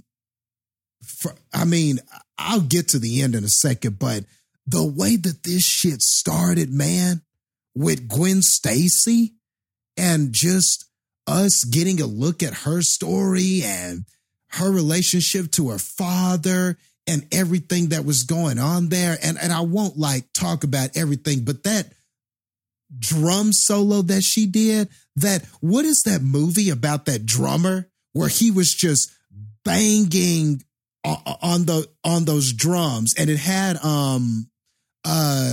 Whiplash. Her whiplash in that moment where she's just banging on the drums and it's do-do-do-do-do-do, and it's just like all about like the intensity of her situation and what's going on and what she's feeling and this anger about not being able to change her circumstances. Man, that was great. Man, that was great. And like you talking about like the intricate details of her in her universe, and sometimes they would change the color based on the mood of what was happening. There was a scene in particular that it stands out to me, and it's one of my favorite scenes, but it's the moment where her father, Captain Stacy, has her at gunpoint, not knowing that she's Spider-Gwen. And then she reveals herself. And, she's pleading with him and going, she's pleading with him and saying, do you really think I'm a murderer? Do you really think I would murder my best friend, Peter Parker? And there's a moment where it cuts back to him. And just for a moment, he's black and white. And I loved that, just to kind of show by the book, things are good and things are evil. There is no gray, just to show that personality of the dad and how he can't separate the two. And so then I just love that.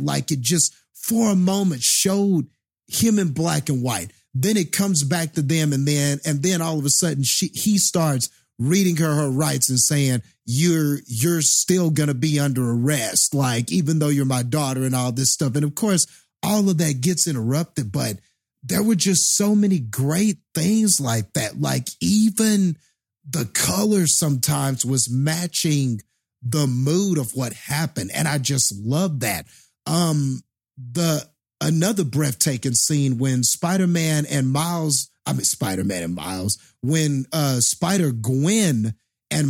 were just web slinging and just having a conversation, jumping and flipping everywhere and stuff like that. And when they sat underneath that building upside down, and it was just so interesting how they were shooting that. Sometimes they were upside down, then sometimes they were right side up. Sometimes the buildings in the background were upside down and they weren't, or the buildings were right side up and they weren't. I mean, there was just so much going on visually, and it's just a beautiful scene. And then the dialogue and the voice acting is so good. I agree with you, Heather. Haley Steinfeld was wonderful in this. Gwen, I liked Gwen in the Into the Spider-Verse movie, really liked her.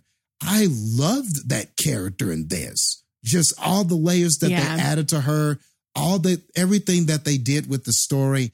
A scene later in the movie where she's trying to explain to her father that the mask is my badge, and that whole speech that she was having.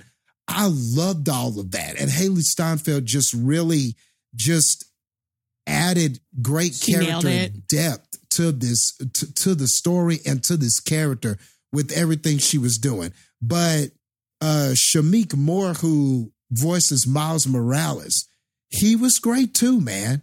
He was great too. It didn't matter if he was disguising his voice, talking to his father, or talking kind of in a deepened voice whenever he was talking to Gwen, or whenever he was, having those heart-to-hearts with his mom, and you could tell that he was withholding something. You could hear the withholding of information that he was Spider-Man in his voice, and just all of that stuff. I mean, just all of those different layers you could feel and you could hear in the voice acting. So, I mean, I can't speak enough about that. Also, I love his family, man. I love Miles Morales' family. His mom and his dad are so warm, and just, I just wish everybody had parents like that.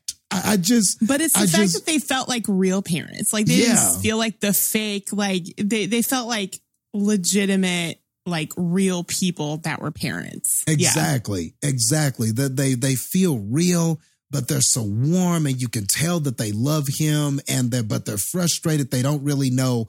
They love him, but they don't know exactly how to do that every time or what to say, but they're so loving and caring that that their words and their love and what they feel, it penetrates Miles, and you can tell it does. You can tell when he feels that back, and he knows he's hurting them, but he feels like he has to. And just that back and forth and that conflicting nature of him with them, it's so palpable in this, that even when the movie is doing although you could argue the movie's always doing something, but even when we were just talking to them, it was great. It was great. Like, you just are hanging on to every word. And then and then going back and forth with the different language, with the Spanish language, and going back. I mean, it's just integrated so well. And I just loved all of that. Just all of that was just great to me. The Spider Clan, or whatever you want to call them, the multiverse Spider Clan. It's funny because we were talking about the MCU earlier. This felt like a Spider-Man TVA.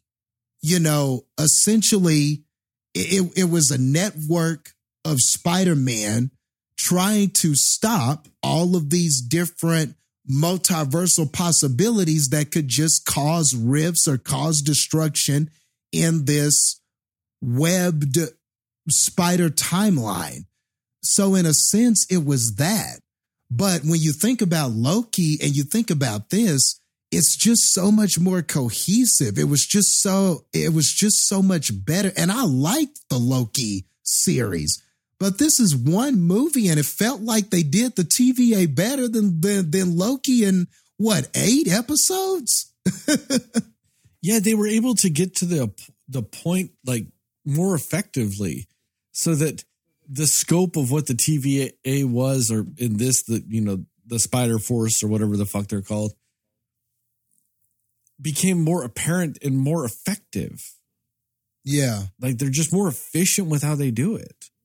Yeah. So I was just amazed with me how similar those things were, but yet just how much more effective this was. And like, I love the fact that you could see both sides of this perspective. You understood Spider-Man 2099, Miguel, and where he was coming from and what happened to him and why he was thinking that this is the only way, why he was trying to do this. But then you're so enthralled with these characters and you care so much that as he's talking about the different Stacys throughout time, which was badass that we got panels from the original comic books with Captain Stacy and how he died and stuff like that. Like, anytime they did an Easter egg or did some nostalgia shit, it was just on point and it was just perfect, man. It was just like a perfect fucking donut. You know, it was sweet. It was perfect. You eat it.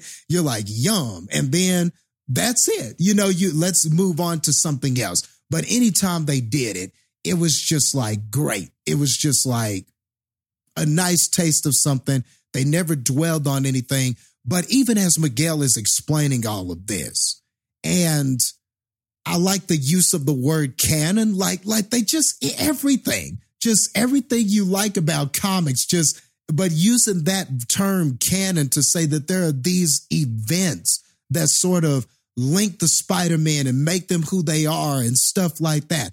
And even though some of this I was kind of catching on as the movie was giving it to me, because when we were in India with the Indian Spider-Man, and he was tight too. I can't say his name, but that Spider-Man was cool too. They actually redesigned that character too, because that is a real character from the comics. Okay. But he kind of just looks like Spider-Man with like Aladdin pants on in the comics. Yeah. Looks like shit. Oh, okay. So they really... This one looks fucking great. He looks awesome. I think it's Paviter Prabhakar. Paviter Prabhakar, I think. Yeah. Which is kind of an Indian play on Peter Parker, isn't it? Exactly. Yeah, that's exactly what that is. I didn't catch that just till now. You know, you said it and I went, wait a second. See, there's just so much in this movie. But like his narration, I loved his introduction. The narration was great. It was funny that earlier in the and all these little payoff and like things that they were doing with that, all these little payoffs. Like earlier in the film, whenever Peter first confronts the Spot, he goes, "Why do people say ATM machine? You're saying machine twice, right?" And then we get to Spider-Man India, and he's like, don't say Tai Chi, you know, it means tea. It's like you're saying tea twice, you know, you're saying tea twice. Little shit like that, man. Just that is just a throwaway. That's just like a little quirk thing. But the fact that both of these Spider-Men just had that quirk about them. You know what I mean? Just little things like that are just funny. You know what I mean? And whenever they were like, a canon event is about to happen and Miles helped save that captain, I totally was like, he was supposed to die. That I kind of knew at that point what they were talking about. I was like, that's, you know, a Spider-Man fan might know, oh, that's Captain Stacy. He was supposed to die. So even though there were parts in the story where I kind of knew where it was going, because the characters are so compelling, like whenever Miguel is sitting there explaining why that was a canon event that Miles messed up and talking about the different captains that have to die, I was sitting, before Miles made the realization, I was sitting there going, his dad is about to become a captain. You know, like, and I'm like, oh no, his dad. You know, I was sitting there even thinking that before the character got there. But that's what I love about the movie. Whether you saw little events coming or not, they gave you enough clues. It wasn't cheap. It never felt cheap. They either gave you enough clues to where you could deduce it, or if you hadn't arrived to it by that time, they told you in an exciting way. And this whole idea that these things have to happen in order for him to be Spider-Man, and sort of the character kind of going, nobody's going to tell me. That moment where they're all chasing him, Miguel has him pinned and he's like, everybody's trying to tell me how my story is going to go. And he was like, nah, I'm going to do my own thing. Man, I felt that shit.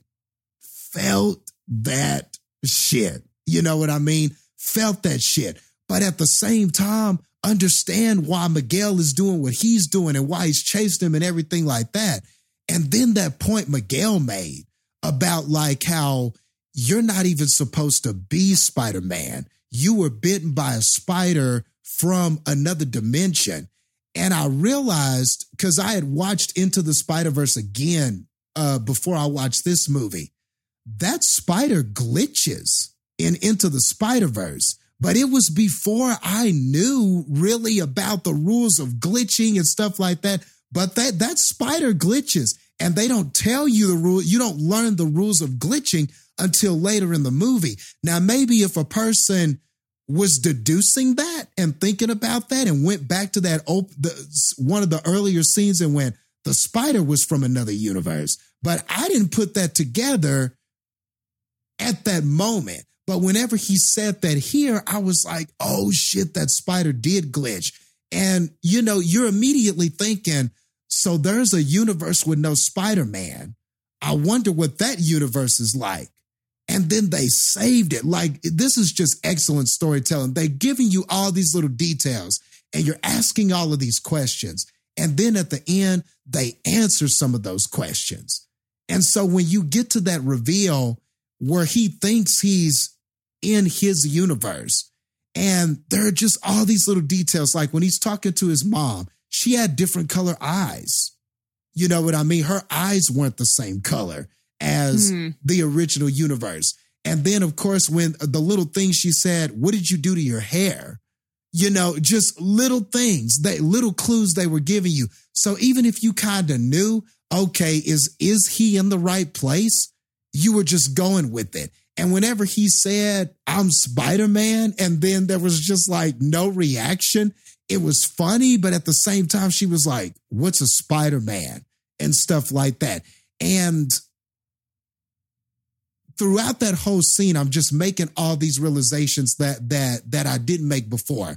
Like, I also noticed that whenever Uncle Aaron came into the room, in Earth 42, the Prowler Miles universe, you know, he gives the mom some money, and, you know, she's like, you know, we're just trying to make ends meet and stuff. And he was like, oh, don't worry about it. your family, he's giving them money.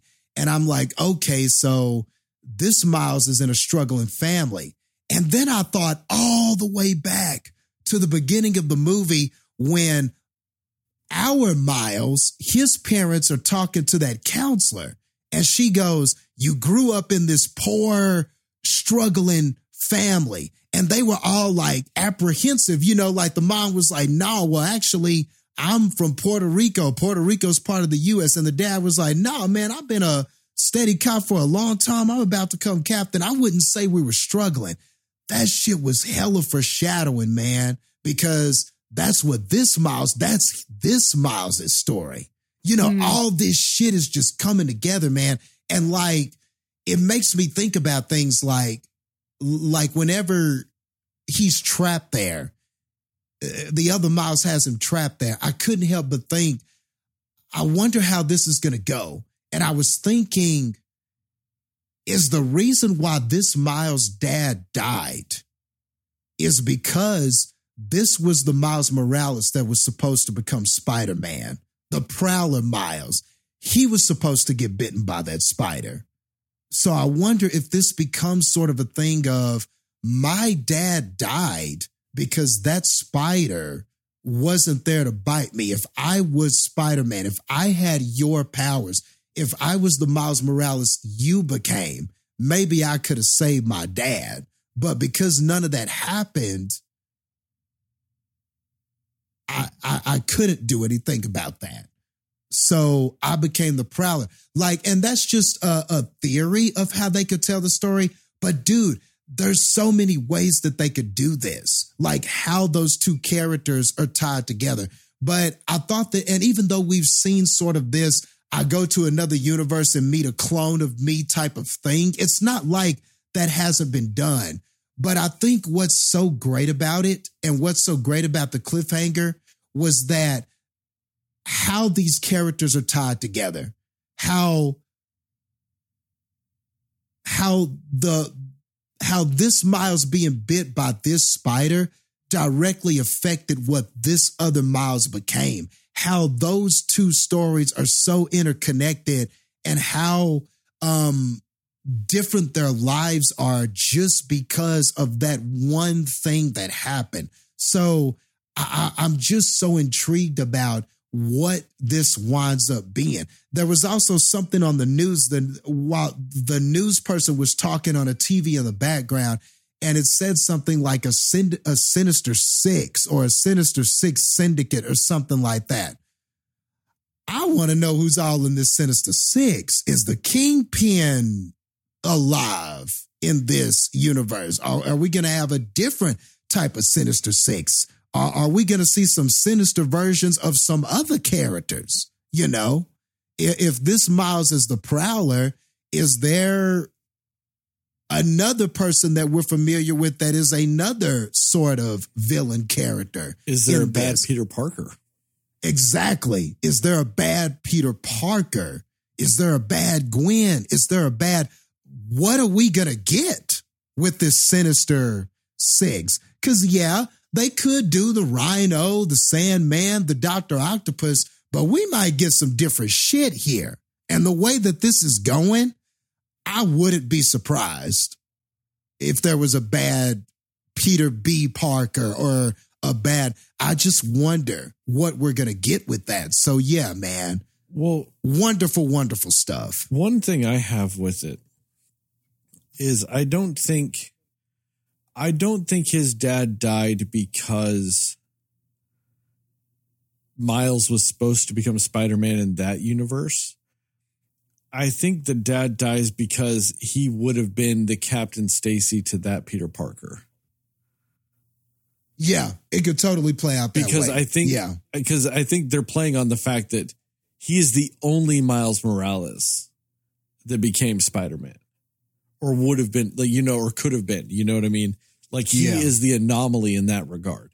In no other universe should there have been, or is there another Miles Morales that is Superman, and that's what, or Spider-Man, and that's what makes him so unique. And I think that ties into it narratively speaking too. With one of my theories with this movie is that that's why he's got certain powers that the other ones don't have. And that's also why he was weirdly able to, I don't want to say beat, but escape all those Spider-Men, because he's the only one of him. Okay. You know? That's a good theory. Yeah. That's a good theory. That does make a lot of sense, because when I heard the anomaly thing, I was just thinking the fact that because there was already a Spider-Man in his universe and he got bit by that from another, I wasn't even thinking about how that relates to his powers and stuff. I was just thinking about that spider wasn't supposed to be here. So I was thinking this Miles was supposed to be Spider-Man, not him. But no, what you're saying is definitely valid too. And actually that it does explain when you related it to his powers, that would explain the weird powers he has, why he can turn invisible and why he can just do electric shit. It's because of that weird other universe shit that's sort of tied with it. Yeah, and I think that, like I said, that's why he's just was able to kind of escape the other Spider-Man, is because they're all either a Spider-Gwen or a Peter Parker or a Miguel O'Hara. You know, they're all those types of Spider-Man. Was it Jessica Drew? That's the Spider-Woman too. Like, they're all kind of versions of those characters that are spider people in some universe. He's the only Miles Morales, you know? And I think that would kind of lead to the fact that they can't, and kind of like they can't anticipate him. They can't predict him as well, because he can do things they can't do when it comes to turning invisible. Like, they're not even thinking he can turn invisible. They don't think he has the electric shock powers. You know what I mean? Because that's just something that other spider people don't have. Yeah. And he is the anomaly. Good that's point. Why he can. And that's why they just weren't able to get him in the end. Good point. Good point. Yeah, you might be on point with that. Yeah, and they probably will go that route with it. And that would be tight, man. You know, either one of those scenarios I'd be cool with, but man, that would be cool too. And that would, like you said, that better explains his power set and why he can change the web, so to speak. He can impact this multiversal web in ways that they can't fathom. That's I like that. I like that better. Cool though. But no, you can go, Heather. I just wanted to say those things, and I'm sure some more stuff may come to my mind, but no, all of that was, man, there's just so much. It's almost too much. Like, I just feel like I could talk for another hour about stuff, but I just can't. I want to let you go. I want to throw one thing before Heather goes, just because it ties in directly to what we're talking about, with him being different like that. I think this is kind of a prediction of mine for Beyond the Spider-Verse. I think that in his universe, there's no longer the idea of like canon events, because he's not canon. Yeah. Like, because he's an anomaly and all those things, like, I don't think if it's like, say he saves his dad, I don't think it ends that universe, because he's not canon. He's the anomaly. So yeah. I just think that, like, that's my theory kind of going into the last movie, is just like, because of what like I said, the way they built him being the anomaly and all these things and the way he's able to do things different. I think that that's how it's going to end up maybe affecting some of the stuff later, that like those rules, while they apply to other Spider-Men, might not apply to him. Yeah. And it may have already balanced. Maybe he's kind of like the balancing of the force, so to speak, or something, because like the other Spider-Man died to give way to him, you know, like there couldn't have been two. So this one, you know, that one died to sort of, and now he's the only one there. And it was almost like it fixed, maybe the Spider-Man that died was his Captain Stacy. You know, you could, because he's already had the Uncle Ben with his uncle. Exactly. So maybe that is his Captain Stacy. So like you said, the same rules don't apply. It's all different in shit because of what happened. So yeah, I could see some of that shit for sure. All right, Heather, that's all I had. I mean, it's just very obvious that like the attention to detail of this movie is beyond, you know what I mean? Like they're just so detailed and they've thought of everything. It's not one of those like, it's just not an inconsistent movie. And I appreciate that about it because the quality that it gives you with the first one, you almost feel like, how can you get better than that with these movies? And then you get this and you're just like, but it's actually completely keeping everything that happened in the first movie valid. And it's not dismissing any of it or rewriting any of that stuff. Like it's still directly tying into things that were discussed in the first and things that happened in the first one. And I really appreciate that because just, I don't know, there's something about the detail of the story writing in these films that's just so good. Like, and then talking about the whole canon thing too, that just kind of reminds me a little bit of that movie Inside Out with the core memories type of thing.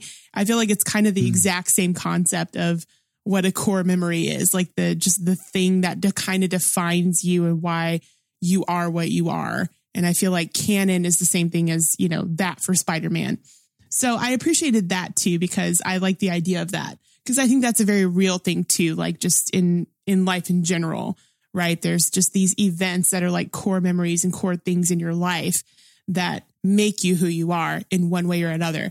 So I thought that was a really great sort of unexpected, profound thing that they kind of put in this movie. And yeah, I don't know. I feel like just everything that happened between Gwen Stacy and her father, I think was so good. Like all of the dialogue, all of the just emotion that you feel and just that strained relationship that you feel is, it's so well done. You know what I mean? And like, and I do specifically remember in the movie when, you know, she finds out that her dad quit and just that whole scene of them talking when she comes back. It's such a great scene, but just, I feel like there's at least 2 or 3 different types of animation that they use just in that scene. You know, like you see different like color changes or different types of like how it looks for even just a moment, you know, and I'm just like it's almost like the animation itself is a character in this movie because you just like, it's not the same without all of those unique types of animation that they just so very intelligently put into the story in just the right moments. Like, it's just so like, it's unbelievable. It's unreal. And like, it's genius. Kind of like what you were saying earlier, Sterling. It's just like, it's mind blowing. It's just kind of like, how do you even think of this? How is this even in your brain to do something like that? But yeah, I just really appreciated all of that.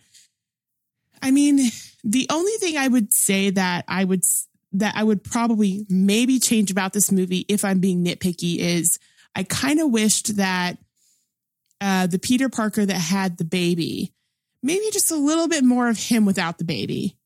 That's the only thing that I would maybe change, because I think he was such a great character in the films, and like the fact that he's sort of like a mentor to Miles, right? Like, I just feel like it would have been nice to see him doing his Spider-Man thing without the baby at least once, you know, in one scene, or like, hey, I got to leave the baby at home for this because this is getting real, and see him fighting with somebody, you know, but you just feel like he's a little bit, I wouldn't say sidelined, because his character is still very important in the movie, but he's just not utilized, I don't think, in the way that he could have been to make it just that much better than it already was. And I get it. It's like part of his, you know, character arc and everything, but I would have liked to see just a little bit of him without the baby. But I think part of that is to lead into this next movie where they're going to be more in the team. They're going to be more, you know, into it and stuff. Yeah, you're probably right.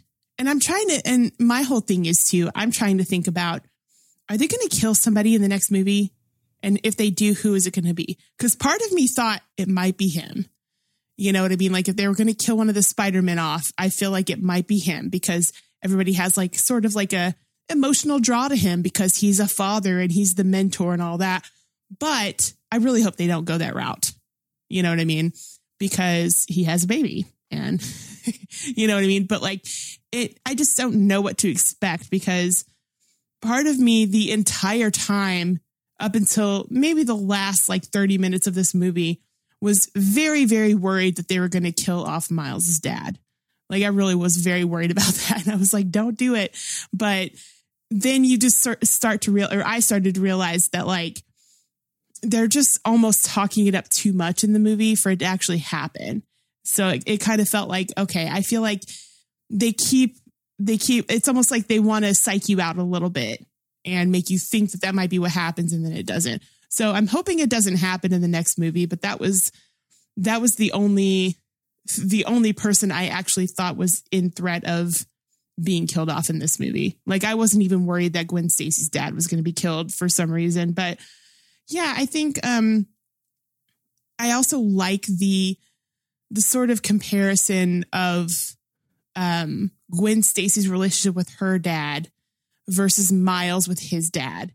And I think that was like, I mean, it's not like they're completely the same and all of that, but just that you do still see that struggle, excuse me, that they have of like, just, I don't know, like just the butting heads and the very different views and like, you don't understand me and I can't talk to you about this.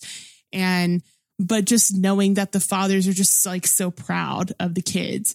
And like, I just liked the comparison because you just see that Gwen Stacy and Miles are very similar more than they might think that they are with that. And I thought that was a really cool way to sort of show that in this movie. It actually almost felt for a minute like it was going to be a Gwen Stacy movie. Like the first part of the movie, I was like, and I'm okay with it. Like she was great.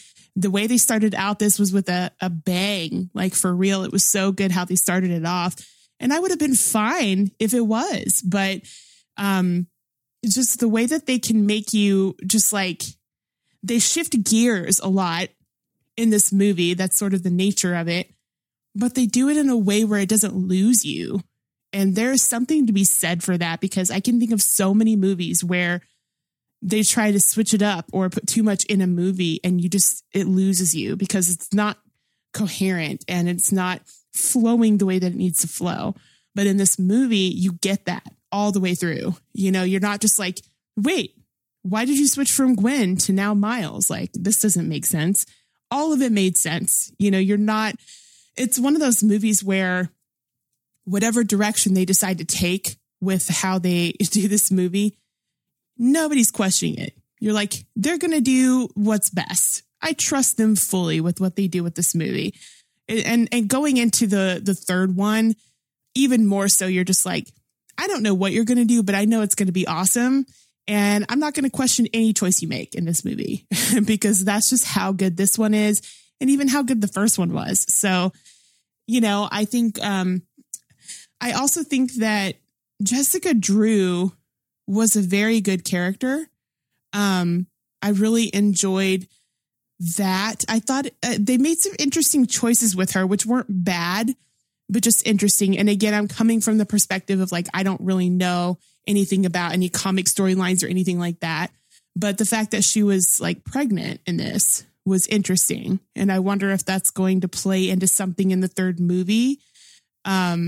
You know, if there's going to be something to that. But I also think that she was maybe a little underutilized. She was a great character. Like it would have been cool to see her in a little bit more action and stuff like that. But I don't know. I just think that her relationship sort of with Gwen, it almost felt like Gwen was her mentor. Or I'm sorry, no, that Jessica was Gwen's mentor. So I just like that they sort of really make Miles and Gwen a lot more alike than you would initially think at like face value. So there's just no weak point of this movie. Literally nothing about this movie is weak. I can't even think of a scene that I'm like, yeah, they could remove that. They could take that out. I don't need it. Zero of that in this film, which again, I know we've been comparing it with Fast 10 so much, but like you think about that and you're just like, how many scenes did you have cut short or completely taken out of that movie?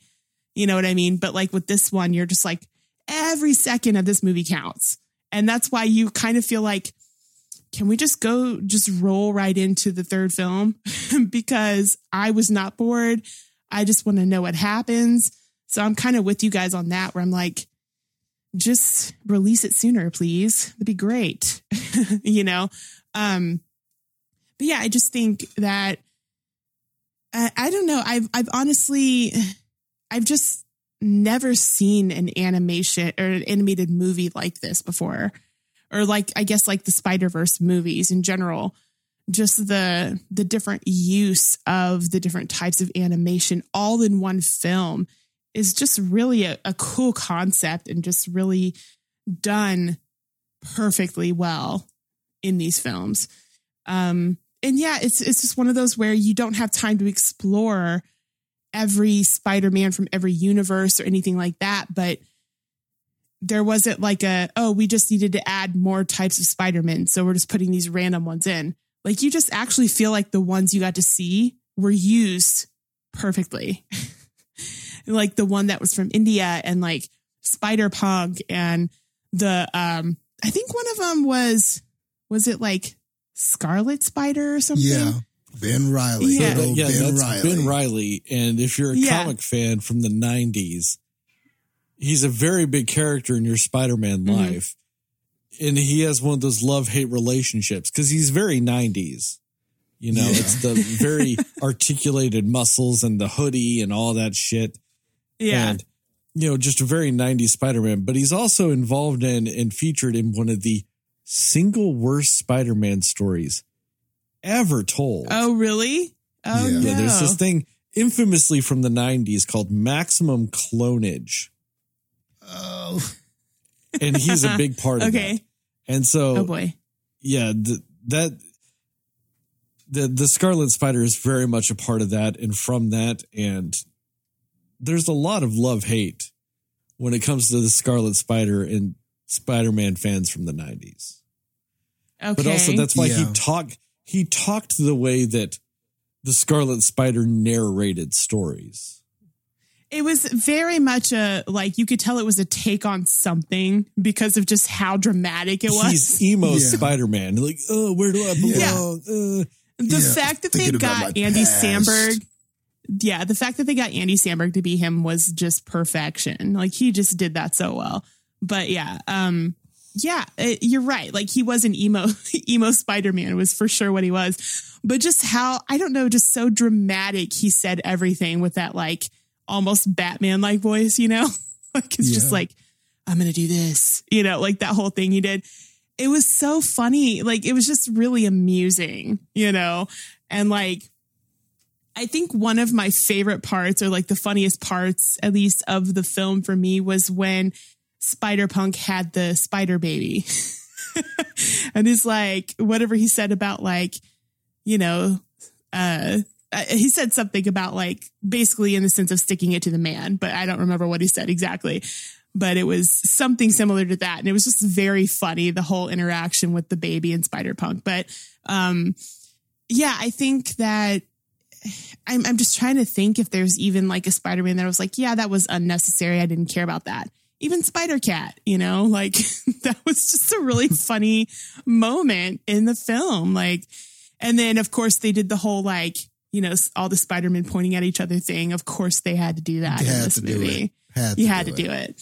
And most people, I mean, there's a lot of people that would probably be like, oh, that's overplayed, whatever. But they utilized it well here. That's why it kind of worked still. And for actually in the theater I was in, that was the joke that got the most laughs. So people loved it. I don't know. It worked. They did what they did. So yeah. Yeah. That fucker next to me laughed at that. I just wanted to punch him in the face. Yeah, that is like a super popular Spider-Man meme. I mean, that meme is like infamous, the whole pointing. And I don't know what it is about it. I don't know how. I don't know why. but for some reason that shit is just hella popular and like the shit. So it was cool. It is amusing. And I honestly just thought like the way they did it in No Way Home was really funny. Cause you just don't like it. Just you don't expect that they're going to do it like with the live action, Spider-Man. That was a really funny one too. And I was like, I don't know if anybody could do better than that. But this one worked too. This one was pretty amusing as well. Like if I'm trying to even remember where that meme came from, it's from the old like Spider-Man and Friends animated show or something like that way back in the day. Yeah. And I think that is the chameleon. One of them is the chameleon. Yes, I'm remembering correctly. I think so, yeah. And which is kind of funny too, because what a lot of people don't realize, while Spider-Man has all these iconic villains, the chameleon is actually his oldest villain. Oh, really? The chameleon debuted in the same comic that Spider-Man debuted. So it's like the original villain. Yeah, he is the original villain of Spider-Man. That's cool. But yeah, I think that's where that comes from. But I also like to think that if you had a bunch of Peter Parker Spider-Man or just a bunch of Spider-Man together anyway, they would do something stupid like that. If he was like, somebody catch Spider-Man, they go, woo. Yeah. That is something that Spider-Man would do. That stupid little thing that just makes you chuckle. Yeah. Yeah, definitely. Which is why it worked because, I mean, I really liked No Way Home. And I know, Sterling, you weren't like super big on that one. But I do think that one of the best things about that movie was the dynamic between all three Spider-Men. That was the best scenes of the movie for me, was like them talking to each other, interacting with each other. That was the funniest and like most amusing part of the whole thing. So even if you didn't like anything else about that movie, I feel like that's something you have to enjoy. It's just them being like, very Peter Parker-ish in their own ways about everything that they were doing. So, but anyways, all that to say, like every joke landed, I feel like, in this movie. Like there wasn't, when they were being funny and they did those moments, everything worked. There wasn't a moment I was like, okay, that was cheesy, that was stupid, whatever. Everything that they wanted to be funny was funny to some degree. And the dramatic moments, and honestly, those dramatic moments just work so well because of the voice actors that do it. Like talking about Haley Steinfeld again, like I think she honestly has to be one of my favorites at this point, but like just her delivery and her emotion. And Miles, what was his name? I forget his name. What is his name? It is Shameik Moore. Shameik Moore. Yeah. He was so great too. Like, and everything between him and his parents in both of the movies, I always love it because the very real moments that he has. And it's Brian Tyree Henry is the dad, right? Ugh. You can't not love him. Like everything he does is golden. I just love that man. He's great.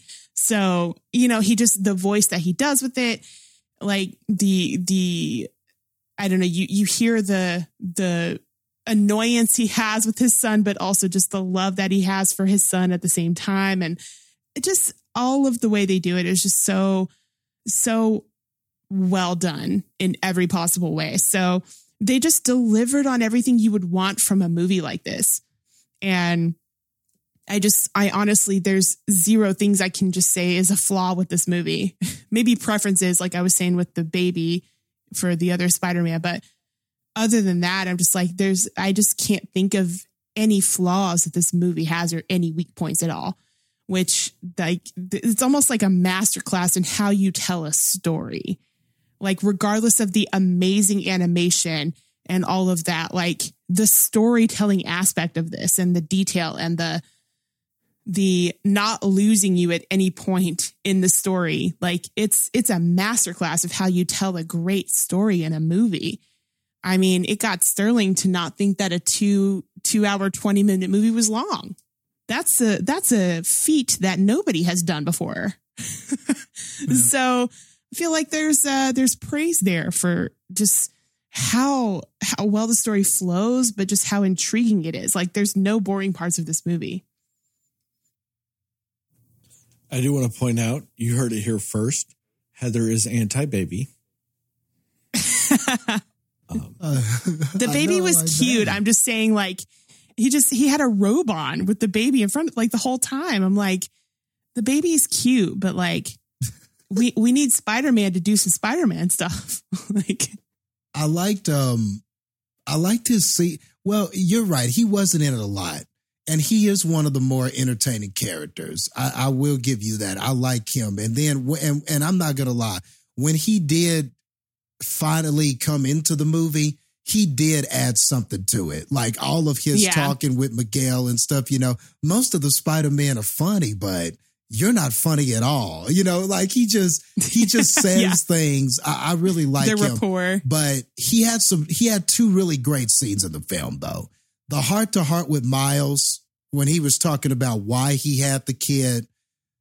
Yeah, that was one of the better heart-to-hearts in the movie, was that. I agree. And I loved his scene with Mary Jane. Like when you were talking about you could see a spinoff of some of these characters, that scene with him and Mary Jane, I love that. Whenever she made the sports analogy and he was like, she's all trying to spell it out for him. And he's like, I know what that means. And she was like, well, I don't know. You were a nerd in high school. And she was like, I watch sports. I mean, geez, I loved that, all of that. That definitely seemed it felt like a real relationship. Yeah, two people that know each other really well. You know what I mean? I really like that scene. The baby wasn't my favorite. The scene was cute though. Whenever he was like, "Look, we're gonna have to go out and help Miles," and then the baby is like, "Let me put my little Spider-Man mask on." That was cute. I thought that was pretty adorable. But yeah, that was cute. But yeah, he wasn't in it enough because I just love him. But he had two really good scenes in the movie. I mean, for the time he was in this movie, he was very effective. And it's funny to me because, like, he's voiced by Jake Johnson, who the only thing I really knew him from was New Girl. I mean, that's the only thing I've ever seen him in. And he has a very distinct voice. Oh, yeah. Oh, yeah. I forgot about that. See, it's funny because that's where I know him from because I never watched New Girl. True. Yeah. So, and the thing is, like, he has a very distinct voice to me. Like, I feel like when you've seen, you just know it's him when you hear his voice after a while, like, but I've only seen him as this like funny character in this show. But when he's delivering those lines too, he is on it. He is perfectly just like giving you all of the emotion, like the sincerity of everything that he says. And like, he's a great version of Spider-Man. I really liked him a lot. So yeah, there's just not enough praise to go around for this movie. Like you said, like we could talk about this for hours probably, and just all the nuances and all of the details that they give you of everything is just there's so much in it. And that's probably why you could see it several times in theaters and just find something you didn't before. So, yeah, I just think that was great. And also, you know, we haven't talked much about him, but Oscar Isaac was great. Miguel, he was a great character, like you said, where you kind of, you get where he's coming from. You completely understand his motivation, but you're just like, what are you doing at the same time? But he's a guy that you're just like, I don't completely disagree with like your motive here, you know? So he was great. Oscar Isaac he always delivers too. So their voice casting in this movie is just solid. It is solid people in this movie. But yeah, that's all I got. And quickly about Spider-Man 2099. Go ahead. I was going to just say shout out to Oscar Isaac. He's played 3 different major Marvel movie roles now. He's Apocalypse, Moon Knight, and Miguel O'Hara. Oh yeah, he's like a legend in Marvel now, I guess. Yeah, like man, that fool is amazing. And regardless of the movies as wholes or the shows as wholes, he's never been the problem. Yeah, he is tight, never man. The problem in any roles he's in. Always killing it. Just always killing it. And like Spider-Man 2099, I remember when those comics first came out and they were doing all of these $2.99 versions of characters. And I remember, I just loved the character design of Spider-Man 2099. It was just something about the way he looked and how like futuristic he looked and everything like that. I just always loved the design of that character. And when you get to this and just like the little details in his suit, like there was motion in his suit, like the red stripes and everything. It was like you could, whenever the camera was close to him, there was movement in it. It was like there was it was like mechanized liquid or something like in his suit. Like it was really cool. Like just some of the visual effects that were going on with this suit. And he looked badass in this, man. Like they really did that character justice. Because when I saw the previews, I didn't know if that was a cameo. I didn't know if that, he's so far removed from any main storyline Spider-Man anything that I just didn't know how he was going to be utilized in this. And I think he had the perfect role in this. I'm glad that they chose him to kind of be this Spider-Man on the other side of this argument about letting the timelines play out and different things like that. I like that he wasn't the villain, but he was the antagonist, but he wasn't a villain. I don't know. It's kind of hard to explain. He's not the villain, but his belief and his goal was the antithesis of Miles. So their clash was understandable. And you understand, though, that he's not the bad guy, but you could understand kind of how what he was doing clashed with what Miles wanted. And then sort of getting to the end of that and kind of revealing this other villain who you think is going to be the villain. But how that villain is so closely related to the hero. It was all just great, man. It was like a catalyst or something. Yeah. It was all just great storytelling to get us to that, and that's the thing. There really is no bad guy per se, the bad guy really in this was just a clash of beliefs on how to handle one's life. That's really kind of what it was. That they have. Mm-hmm. Yeah, that's really kind of what it was.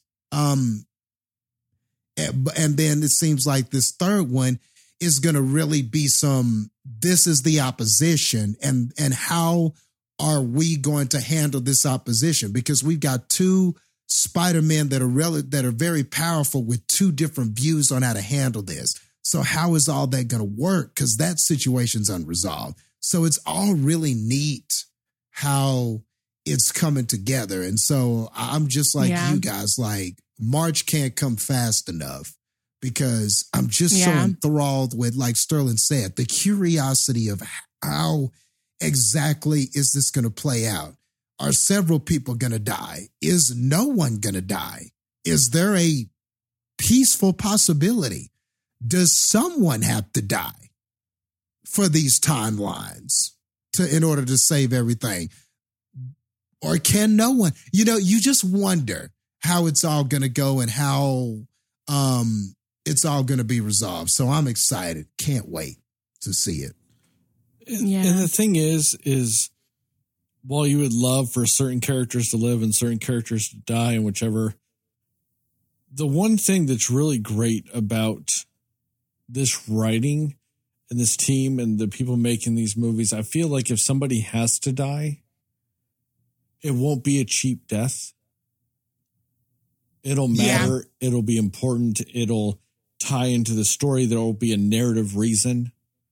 It won't just be hey guys.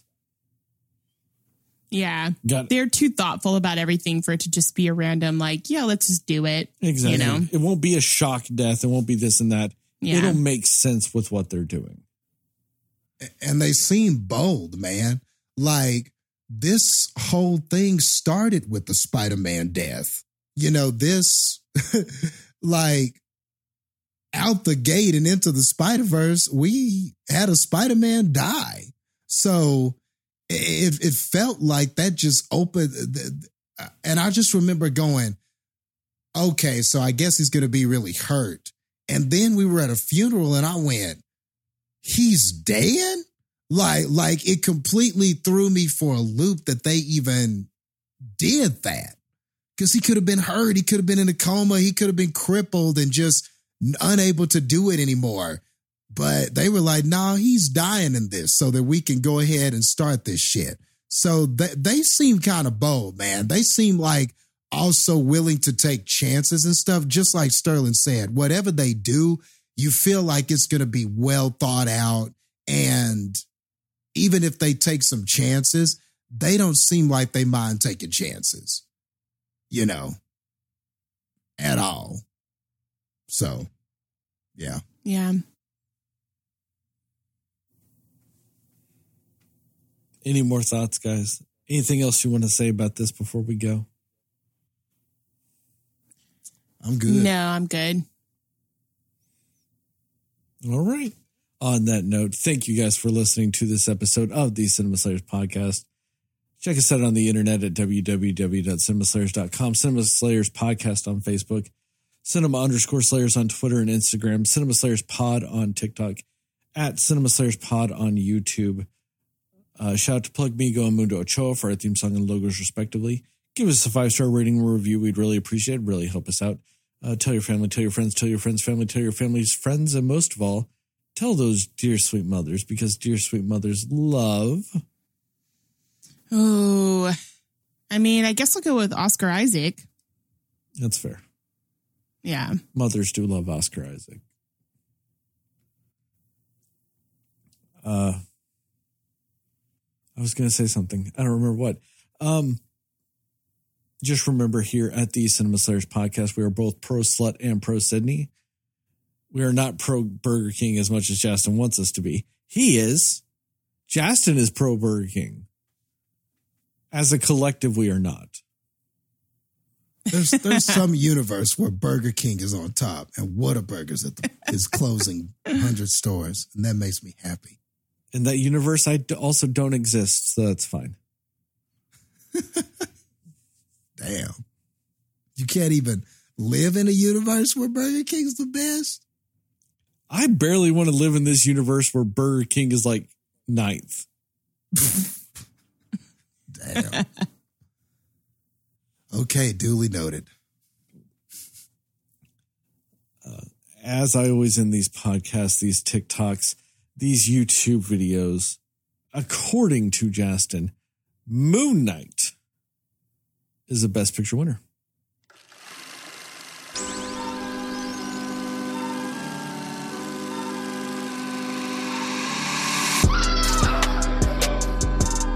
Somebody will listen to me. Nobody knows anything but you. All right. Are you ready? Yes. Come on. Cinema Slayers. Summer movies. Summer movies. Man, and then like we get there's- Transformers. We go I from know. Spider-Man to Transformers.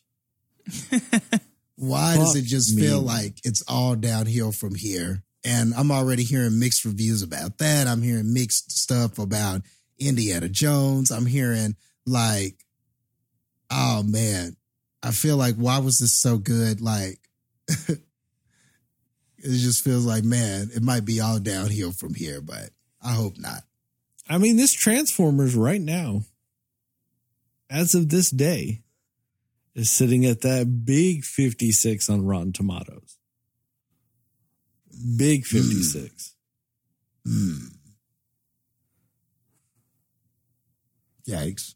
Which is honestly, like I heard before, it's better than I was expecting it to be. So Still better than Fast X, I think. It's at least 30% higher than I thought it would be.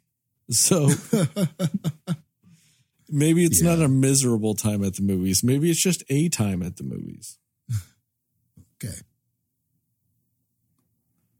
I wonder, how long is this movie? It's damn near 2 hours. What the fuck are you doing for 2 hours? Man. Fuck me, man. Fuck me. I am so unhappy right now. I got to sit through 2 hours of Transformers. This is hard to beat. This Spider-Man movie is hard to beat. I mean, unfortunately, Heather, it wouldn't matter if Spider-Man just came out or not. I'd have to sit through 2 hours of Transformers next week. But if it was Spider-Man, you would be like, yay, there's 2 hours of Spider-Man. Of this Spider-Man, not just any Spider-Man. Of this Spider-Man. Yes, this one. Spider-Verse I can't Spider-Man. believe that these people have the audacity to think they are just as good as 20 minutes less than this movie. I really can't believe that they thought Fast X was good enough to be 1 minute longer than this movie. I think it's funny. And when you were talking earlier about the whole, like, you know, just, didn't we talk about how there's lots of scenes in Fast 10 where there's just prolonged moments that don't need to be there? Like, you know, they could have like just done a few minutes less of a movie. There's at least 24 minutes from whenever that woman finishes talking about comparing herself to her sister before Vin Diesel says, "You're just like her."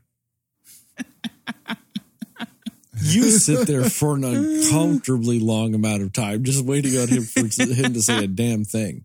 And apparently it just took him that long to remember his line. But he's like, "Don't cut anything. That's some of my best acting."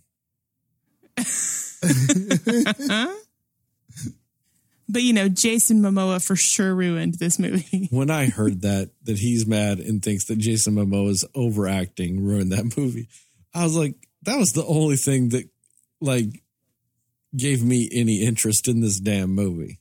Yeah. I know.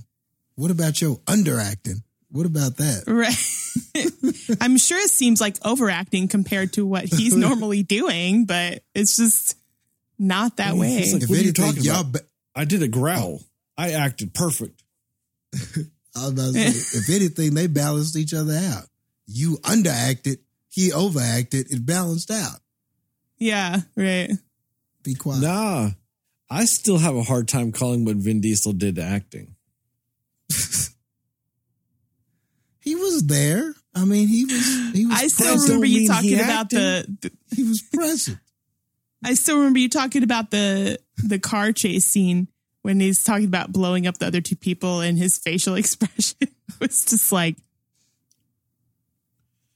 "Yep." Explosion 1. I like that scene. John Cena was like, "Man, I'm so sorry, Dom. They took your son. I messed up. They got your son." And then he was like, "Why are you so worried about it?" You know? Yeah. He's like, "Hey, we call that Wednesday in this family. No biggie." Let me pull a Jay-Z and dust off my brush shoulders. That dirt off there. the shoulders. Yeah.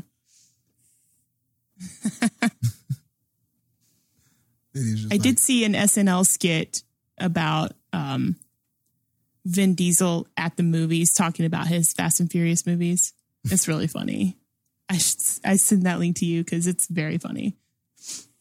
He says family probably every other word in the skit. It's very funny. That's low-hanging fruit, though. True.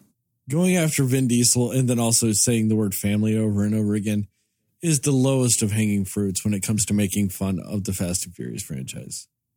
Okay, fair enough. I have standards. You have to make weird analogies to sex and condoms. You know what? It was an effective analogy, though. We were like, yep, makes sense. All right, kids. Have a good night. Remember, don't eat Burger King. Jastin, have you had Burger King since we last recorded? I rest my case. I'll comment later. What, in 4 years, Jastin? They won't be open.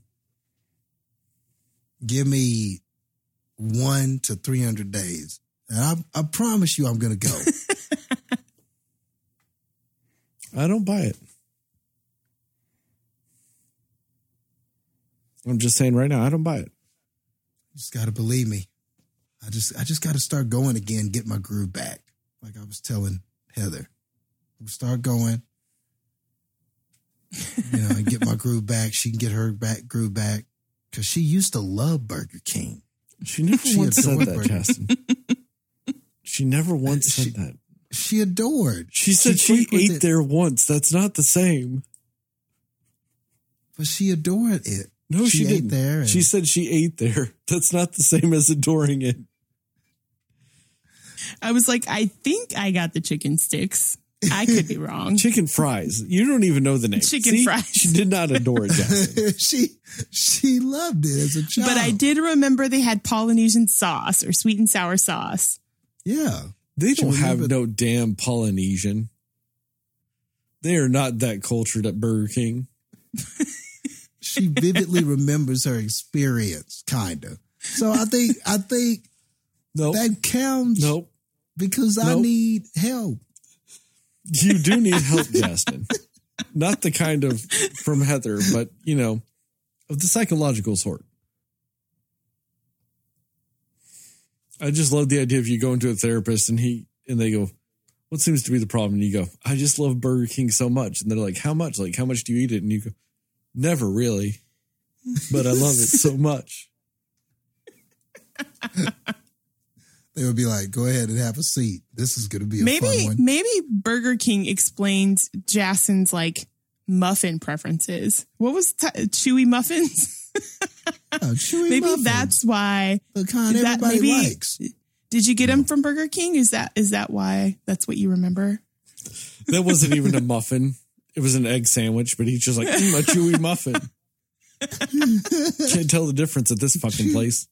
Everything tastes the same. Come on, man. Man, I might drive by there this weekend. Yeah. Drive by, though. I bet you just will literally, drive by, that's Jastin. all. You tried to make it sound like you were going to stop there. You're like, no, I'm literally just going to drive by. Just keep going. It's fun driving by it, though. The signage, everything looks so new. It looks brand spanking new. Like, I really love when I see it. Question though, it makes Jastin, me feel like does the food does the food taste new? The building. I'm asking about the food. Though. Does the food taste new? Does it taste new? I rest my case, Your Honor. It looks like it does. Jastin, you haven't seen the food. You haven't even seen the food. It appears from the outside of the building, it appears that the food is good. That's so if the building indicates the taste of the food, Jastin's saying it's good stuff. Over the next few days, Jastin, I'll be going over to my aunt's house. There's a Burger King right around the corner from her. I'll go take a picture of me not eating there. Okay. Please do. I will. But he drove by. I'm like, hey, I'm pulling a Jastin with Burger King. Driving by. Man, I drove by there at lunchtime and I didn't see any vehicles. I just don't understand. How come nobody's eating there? How come they're never eating there when I drive by? I think I just come at weird times. You just said lunchtime. That is the time there should be the most people. And that was probably also the busiest that Burger King's ever been. I love that Justin's like, I came at the wrong time, but you still didn't buy anything. I must be driving by at the wrong times. It's just so weird to me that no one's there when I'm there. I just You're wanna not see there people. though, Jastin. That's the problem is you're also not there. I'm not. You're passing by there. You're not there. You're not at the Burger King. You know what though, Jastin? I respect the dedication. If you were driving by there, you wouldn't, and somebody texted you and goes, "Hey, where are you?" You wouldn't say at the Burger King. I could just step. I'm driving by BK. I just passed BK. Yeah, but you're not at BK, so don't say when you're there. I meant like just in spirit, like when I'm driving by, just like that kinship. I want you to tweet Burger King and say, Burger King, I really love you, but I don't eat there. Is that okay? And just see what they say. They'd probably go, we'd much rather you just actually ate here. And if you went, but I do in spirit. And they go, but how many dollars does your spirit pay us? And you go, well, none. They go, well, can you come in not spirit, like in physical form? Man, it would be millions of spirit dollars, though. If I could give it to them, I would. But where do they put that money? Still. In the spirit bank? It'd be so many dollars. On that Spirit How many Wall dollars Street? is your spirit paying us? They get their stock price goes up on Spirit Wall Street. I would give so much to them. I really would. You say that, Jastin. You won't even actually give them a penny. You would actually give them a regular penny. I have a hard time theoretical believing love you'd give that them any Jastin has. dollars. Because you won't even give them a real life penny. You won't even just drive by and throw a penny into their parking lot. The dedication, though, to his theoretical love for Burger King it's unmatched. And that's all it is. So it's theoretical. Maybe I'm gonna try to go by there maybe if I go by there at 11 a.m., that's when everybody's there. How about you try going in there, Jastin? Oh. Lead by example, Jastin. Maybe they'll follow you in, Maybe it's like a middle school dance. Everybody's embarrassed. They just want to see somebody go in there. Right. They need somebody to go into the dance floor of their lobby. I just want to drive by and see it jumping, I just want to see everybody happy and I bet they want you to drive by and stop in their drive-thru. It doesn't sound like either one of you are going to get what you want. Every time I drive by Whataburger, there's hella cars and people eating there and stuff. And I always have to pass it before I get to Burger King. And I'm like, come on, BK, come on. I'm just really rooting for it to be the same whenever I drive by the parking lot. And for some reason, like I said, I'm just not timing it right. And nobody's there. Maybe is it because you're going when they're open? Is that the problem? Have you tried going after hours to get that BK after dark? See if that's any better. I just need to start calling them and asking, are people there? Then I'll know. The sad thing is, Jastin, is you would call them and no one would answer the phone because they're not even there. I feel like that's the equivalent of being invited to the party and then you're just like, are any of the cool kids going to be there?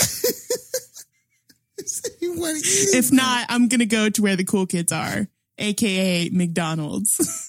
That would save me a lot of gas and just mental trouble. Like if I just call them and go, hey, is anyone eating there? No. Okay. I'll call again soon. That might help. You're implying that the employees are even there. You said you drove by and there's no cars there. I don't even know for sure somebody was working. I think maybe they walk or they use Uber King or whatever it's called. They use Uber. I feel Justin, like they work I'm at now a Burger King. questioning. They can afford ride sharing. I'm also now questioning either one, how close is the Burger King to Jastin, or two, how often are you going there where you're worried about your gas going there? Just driving by to see that no one's there. No, I actually kind of understand that, because anytime you drive to a Burger King, it's wasting gas. So I get Jastin's logic. Come on. That is not true. I just want to see people. Then go to a You You want to McDonald's or a love Burger Whataburger. King from a distance is what you want. Go anywhere besides Burger King, Justin. You'll see people. But Yeah, you just want to love Burger King at a distance. That's what I'm hearing. They remodeled this and they rebuilt it. Why doesn't anybody respect that like I do? You There should don't, be though. people- Justin, you haven't even gone inside to see the renovations.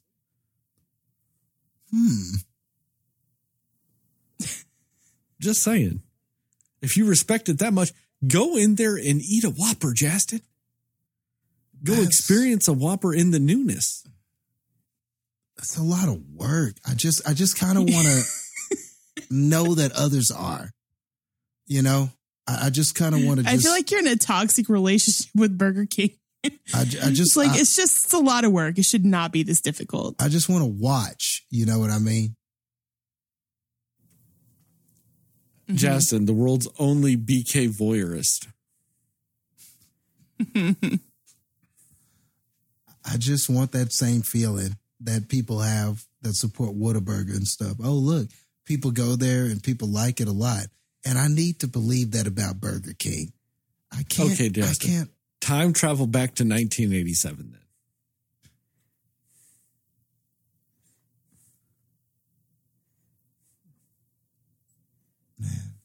Should we end this now? Yes. Bye. I'm out.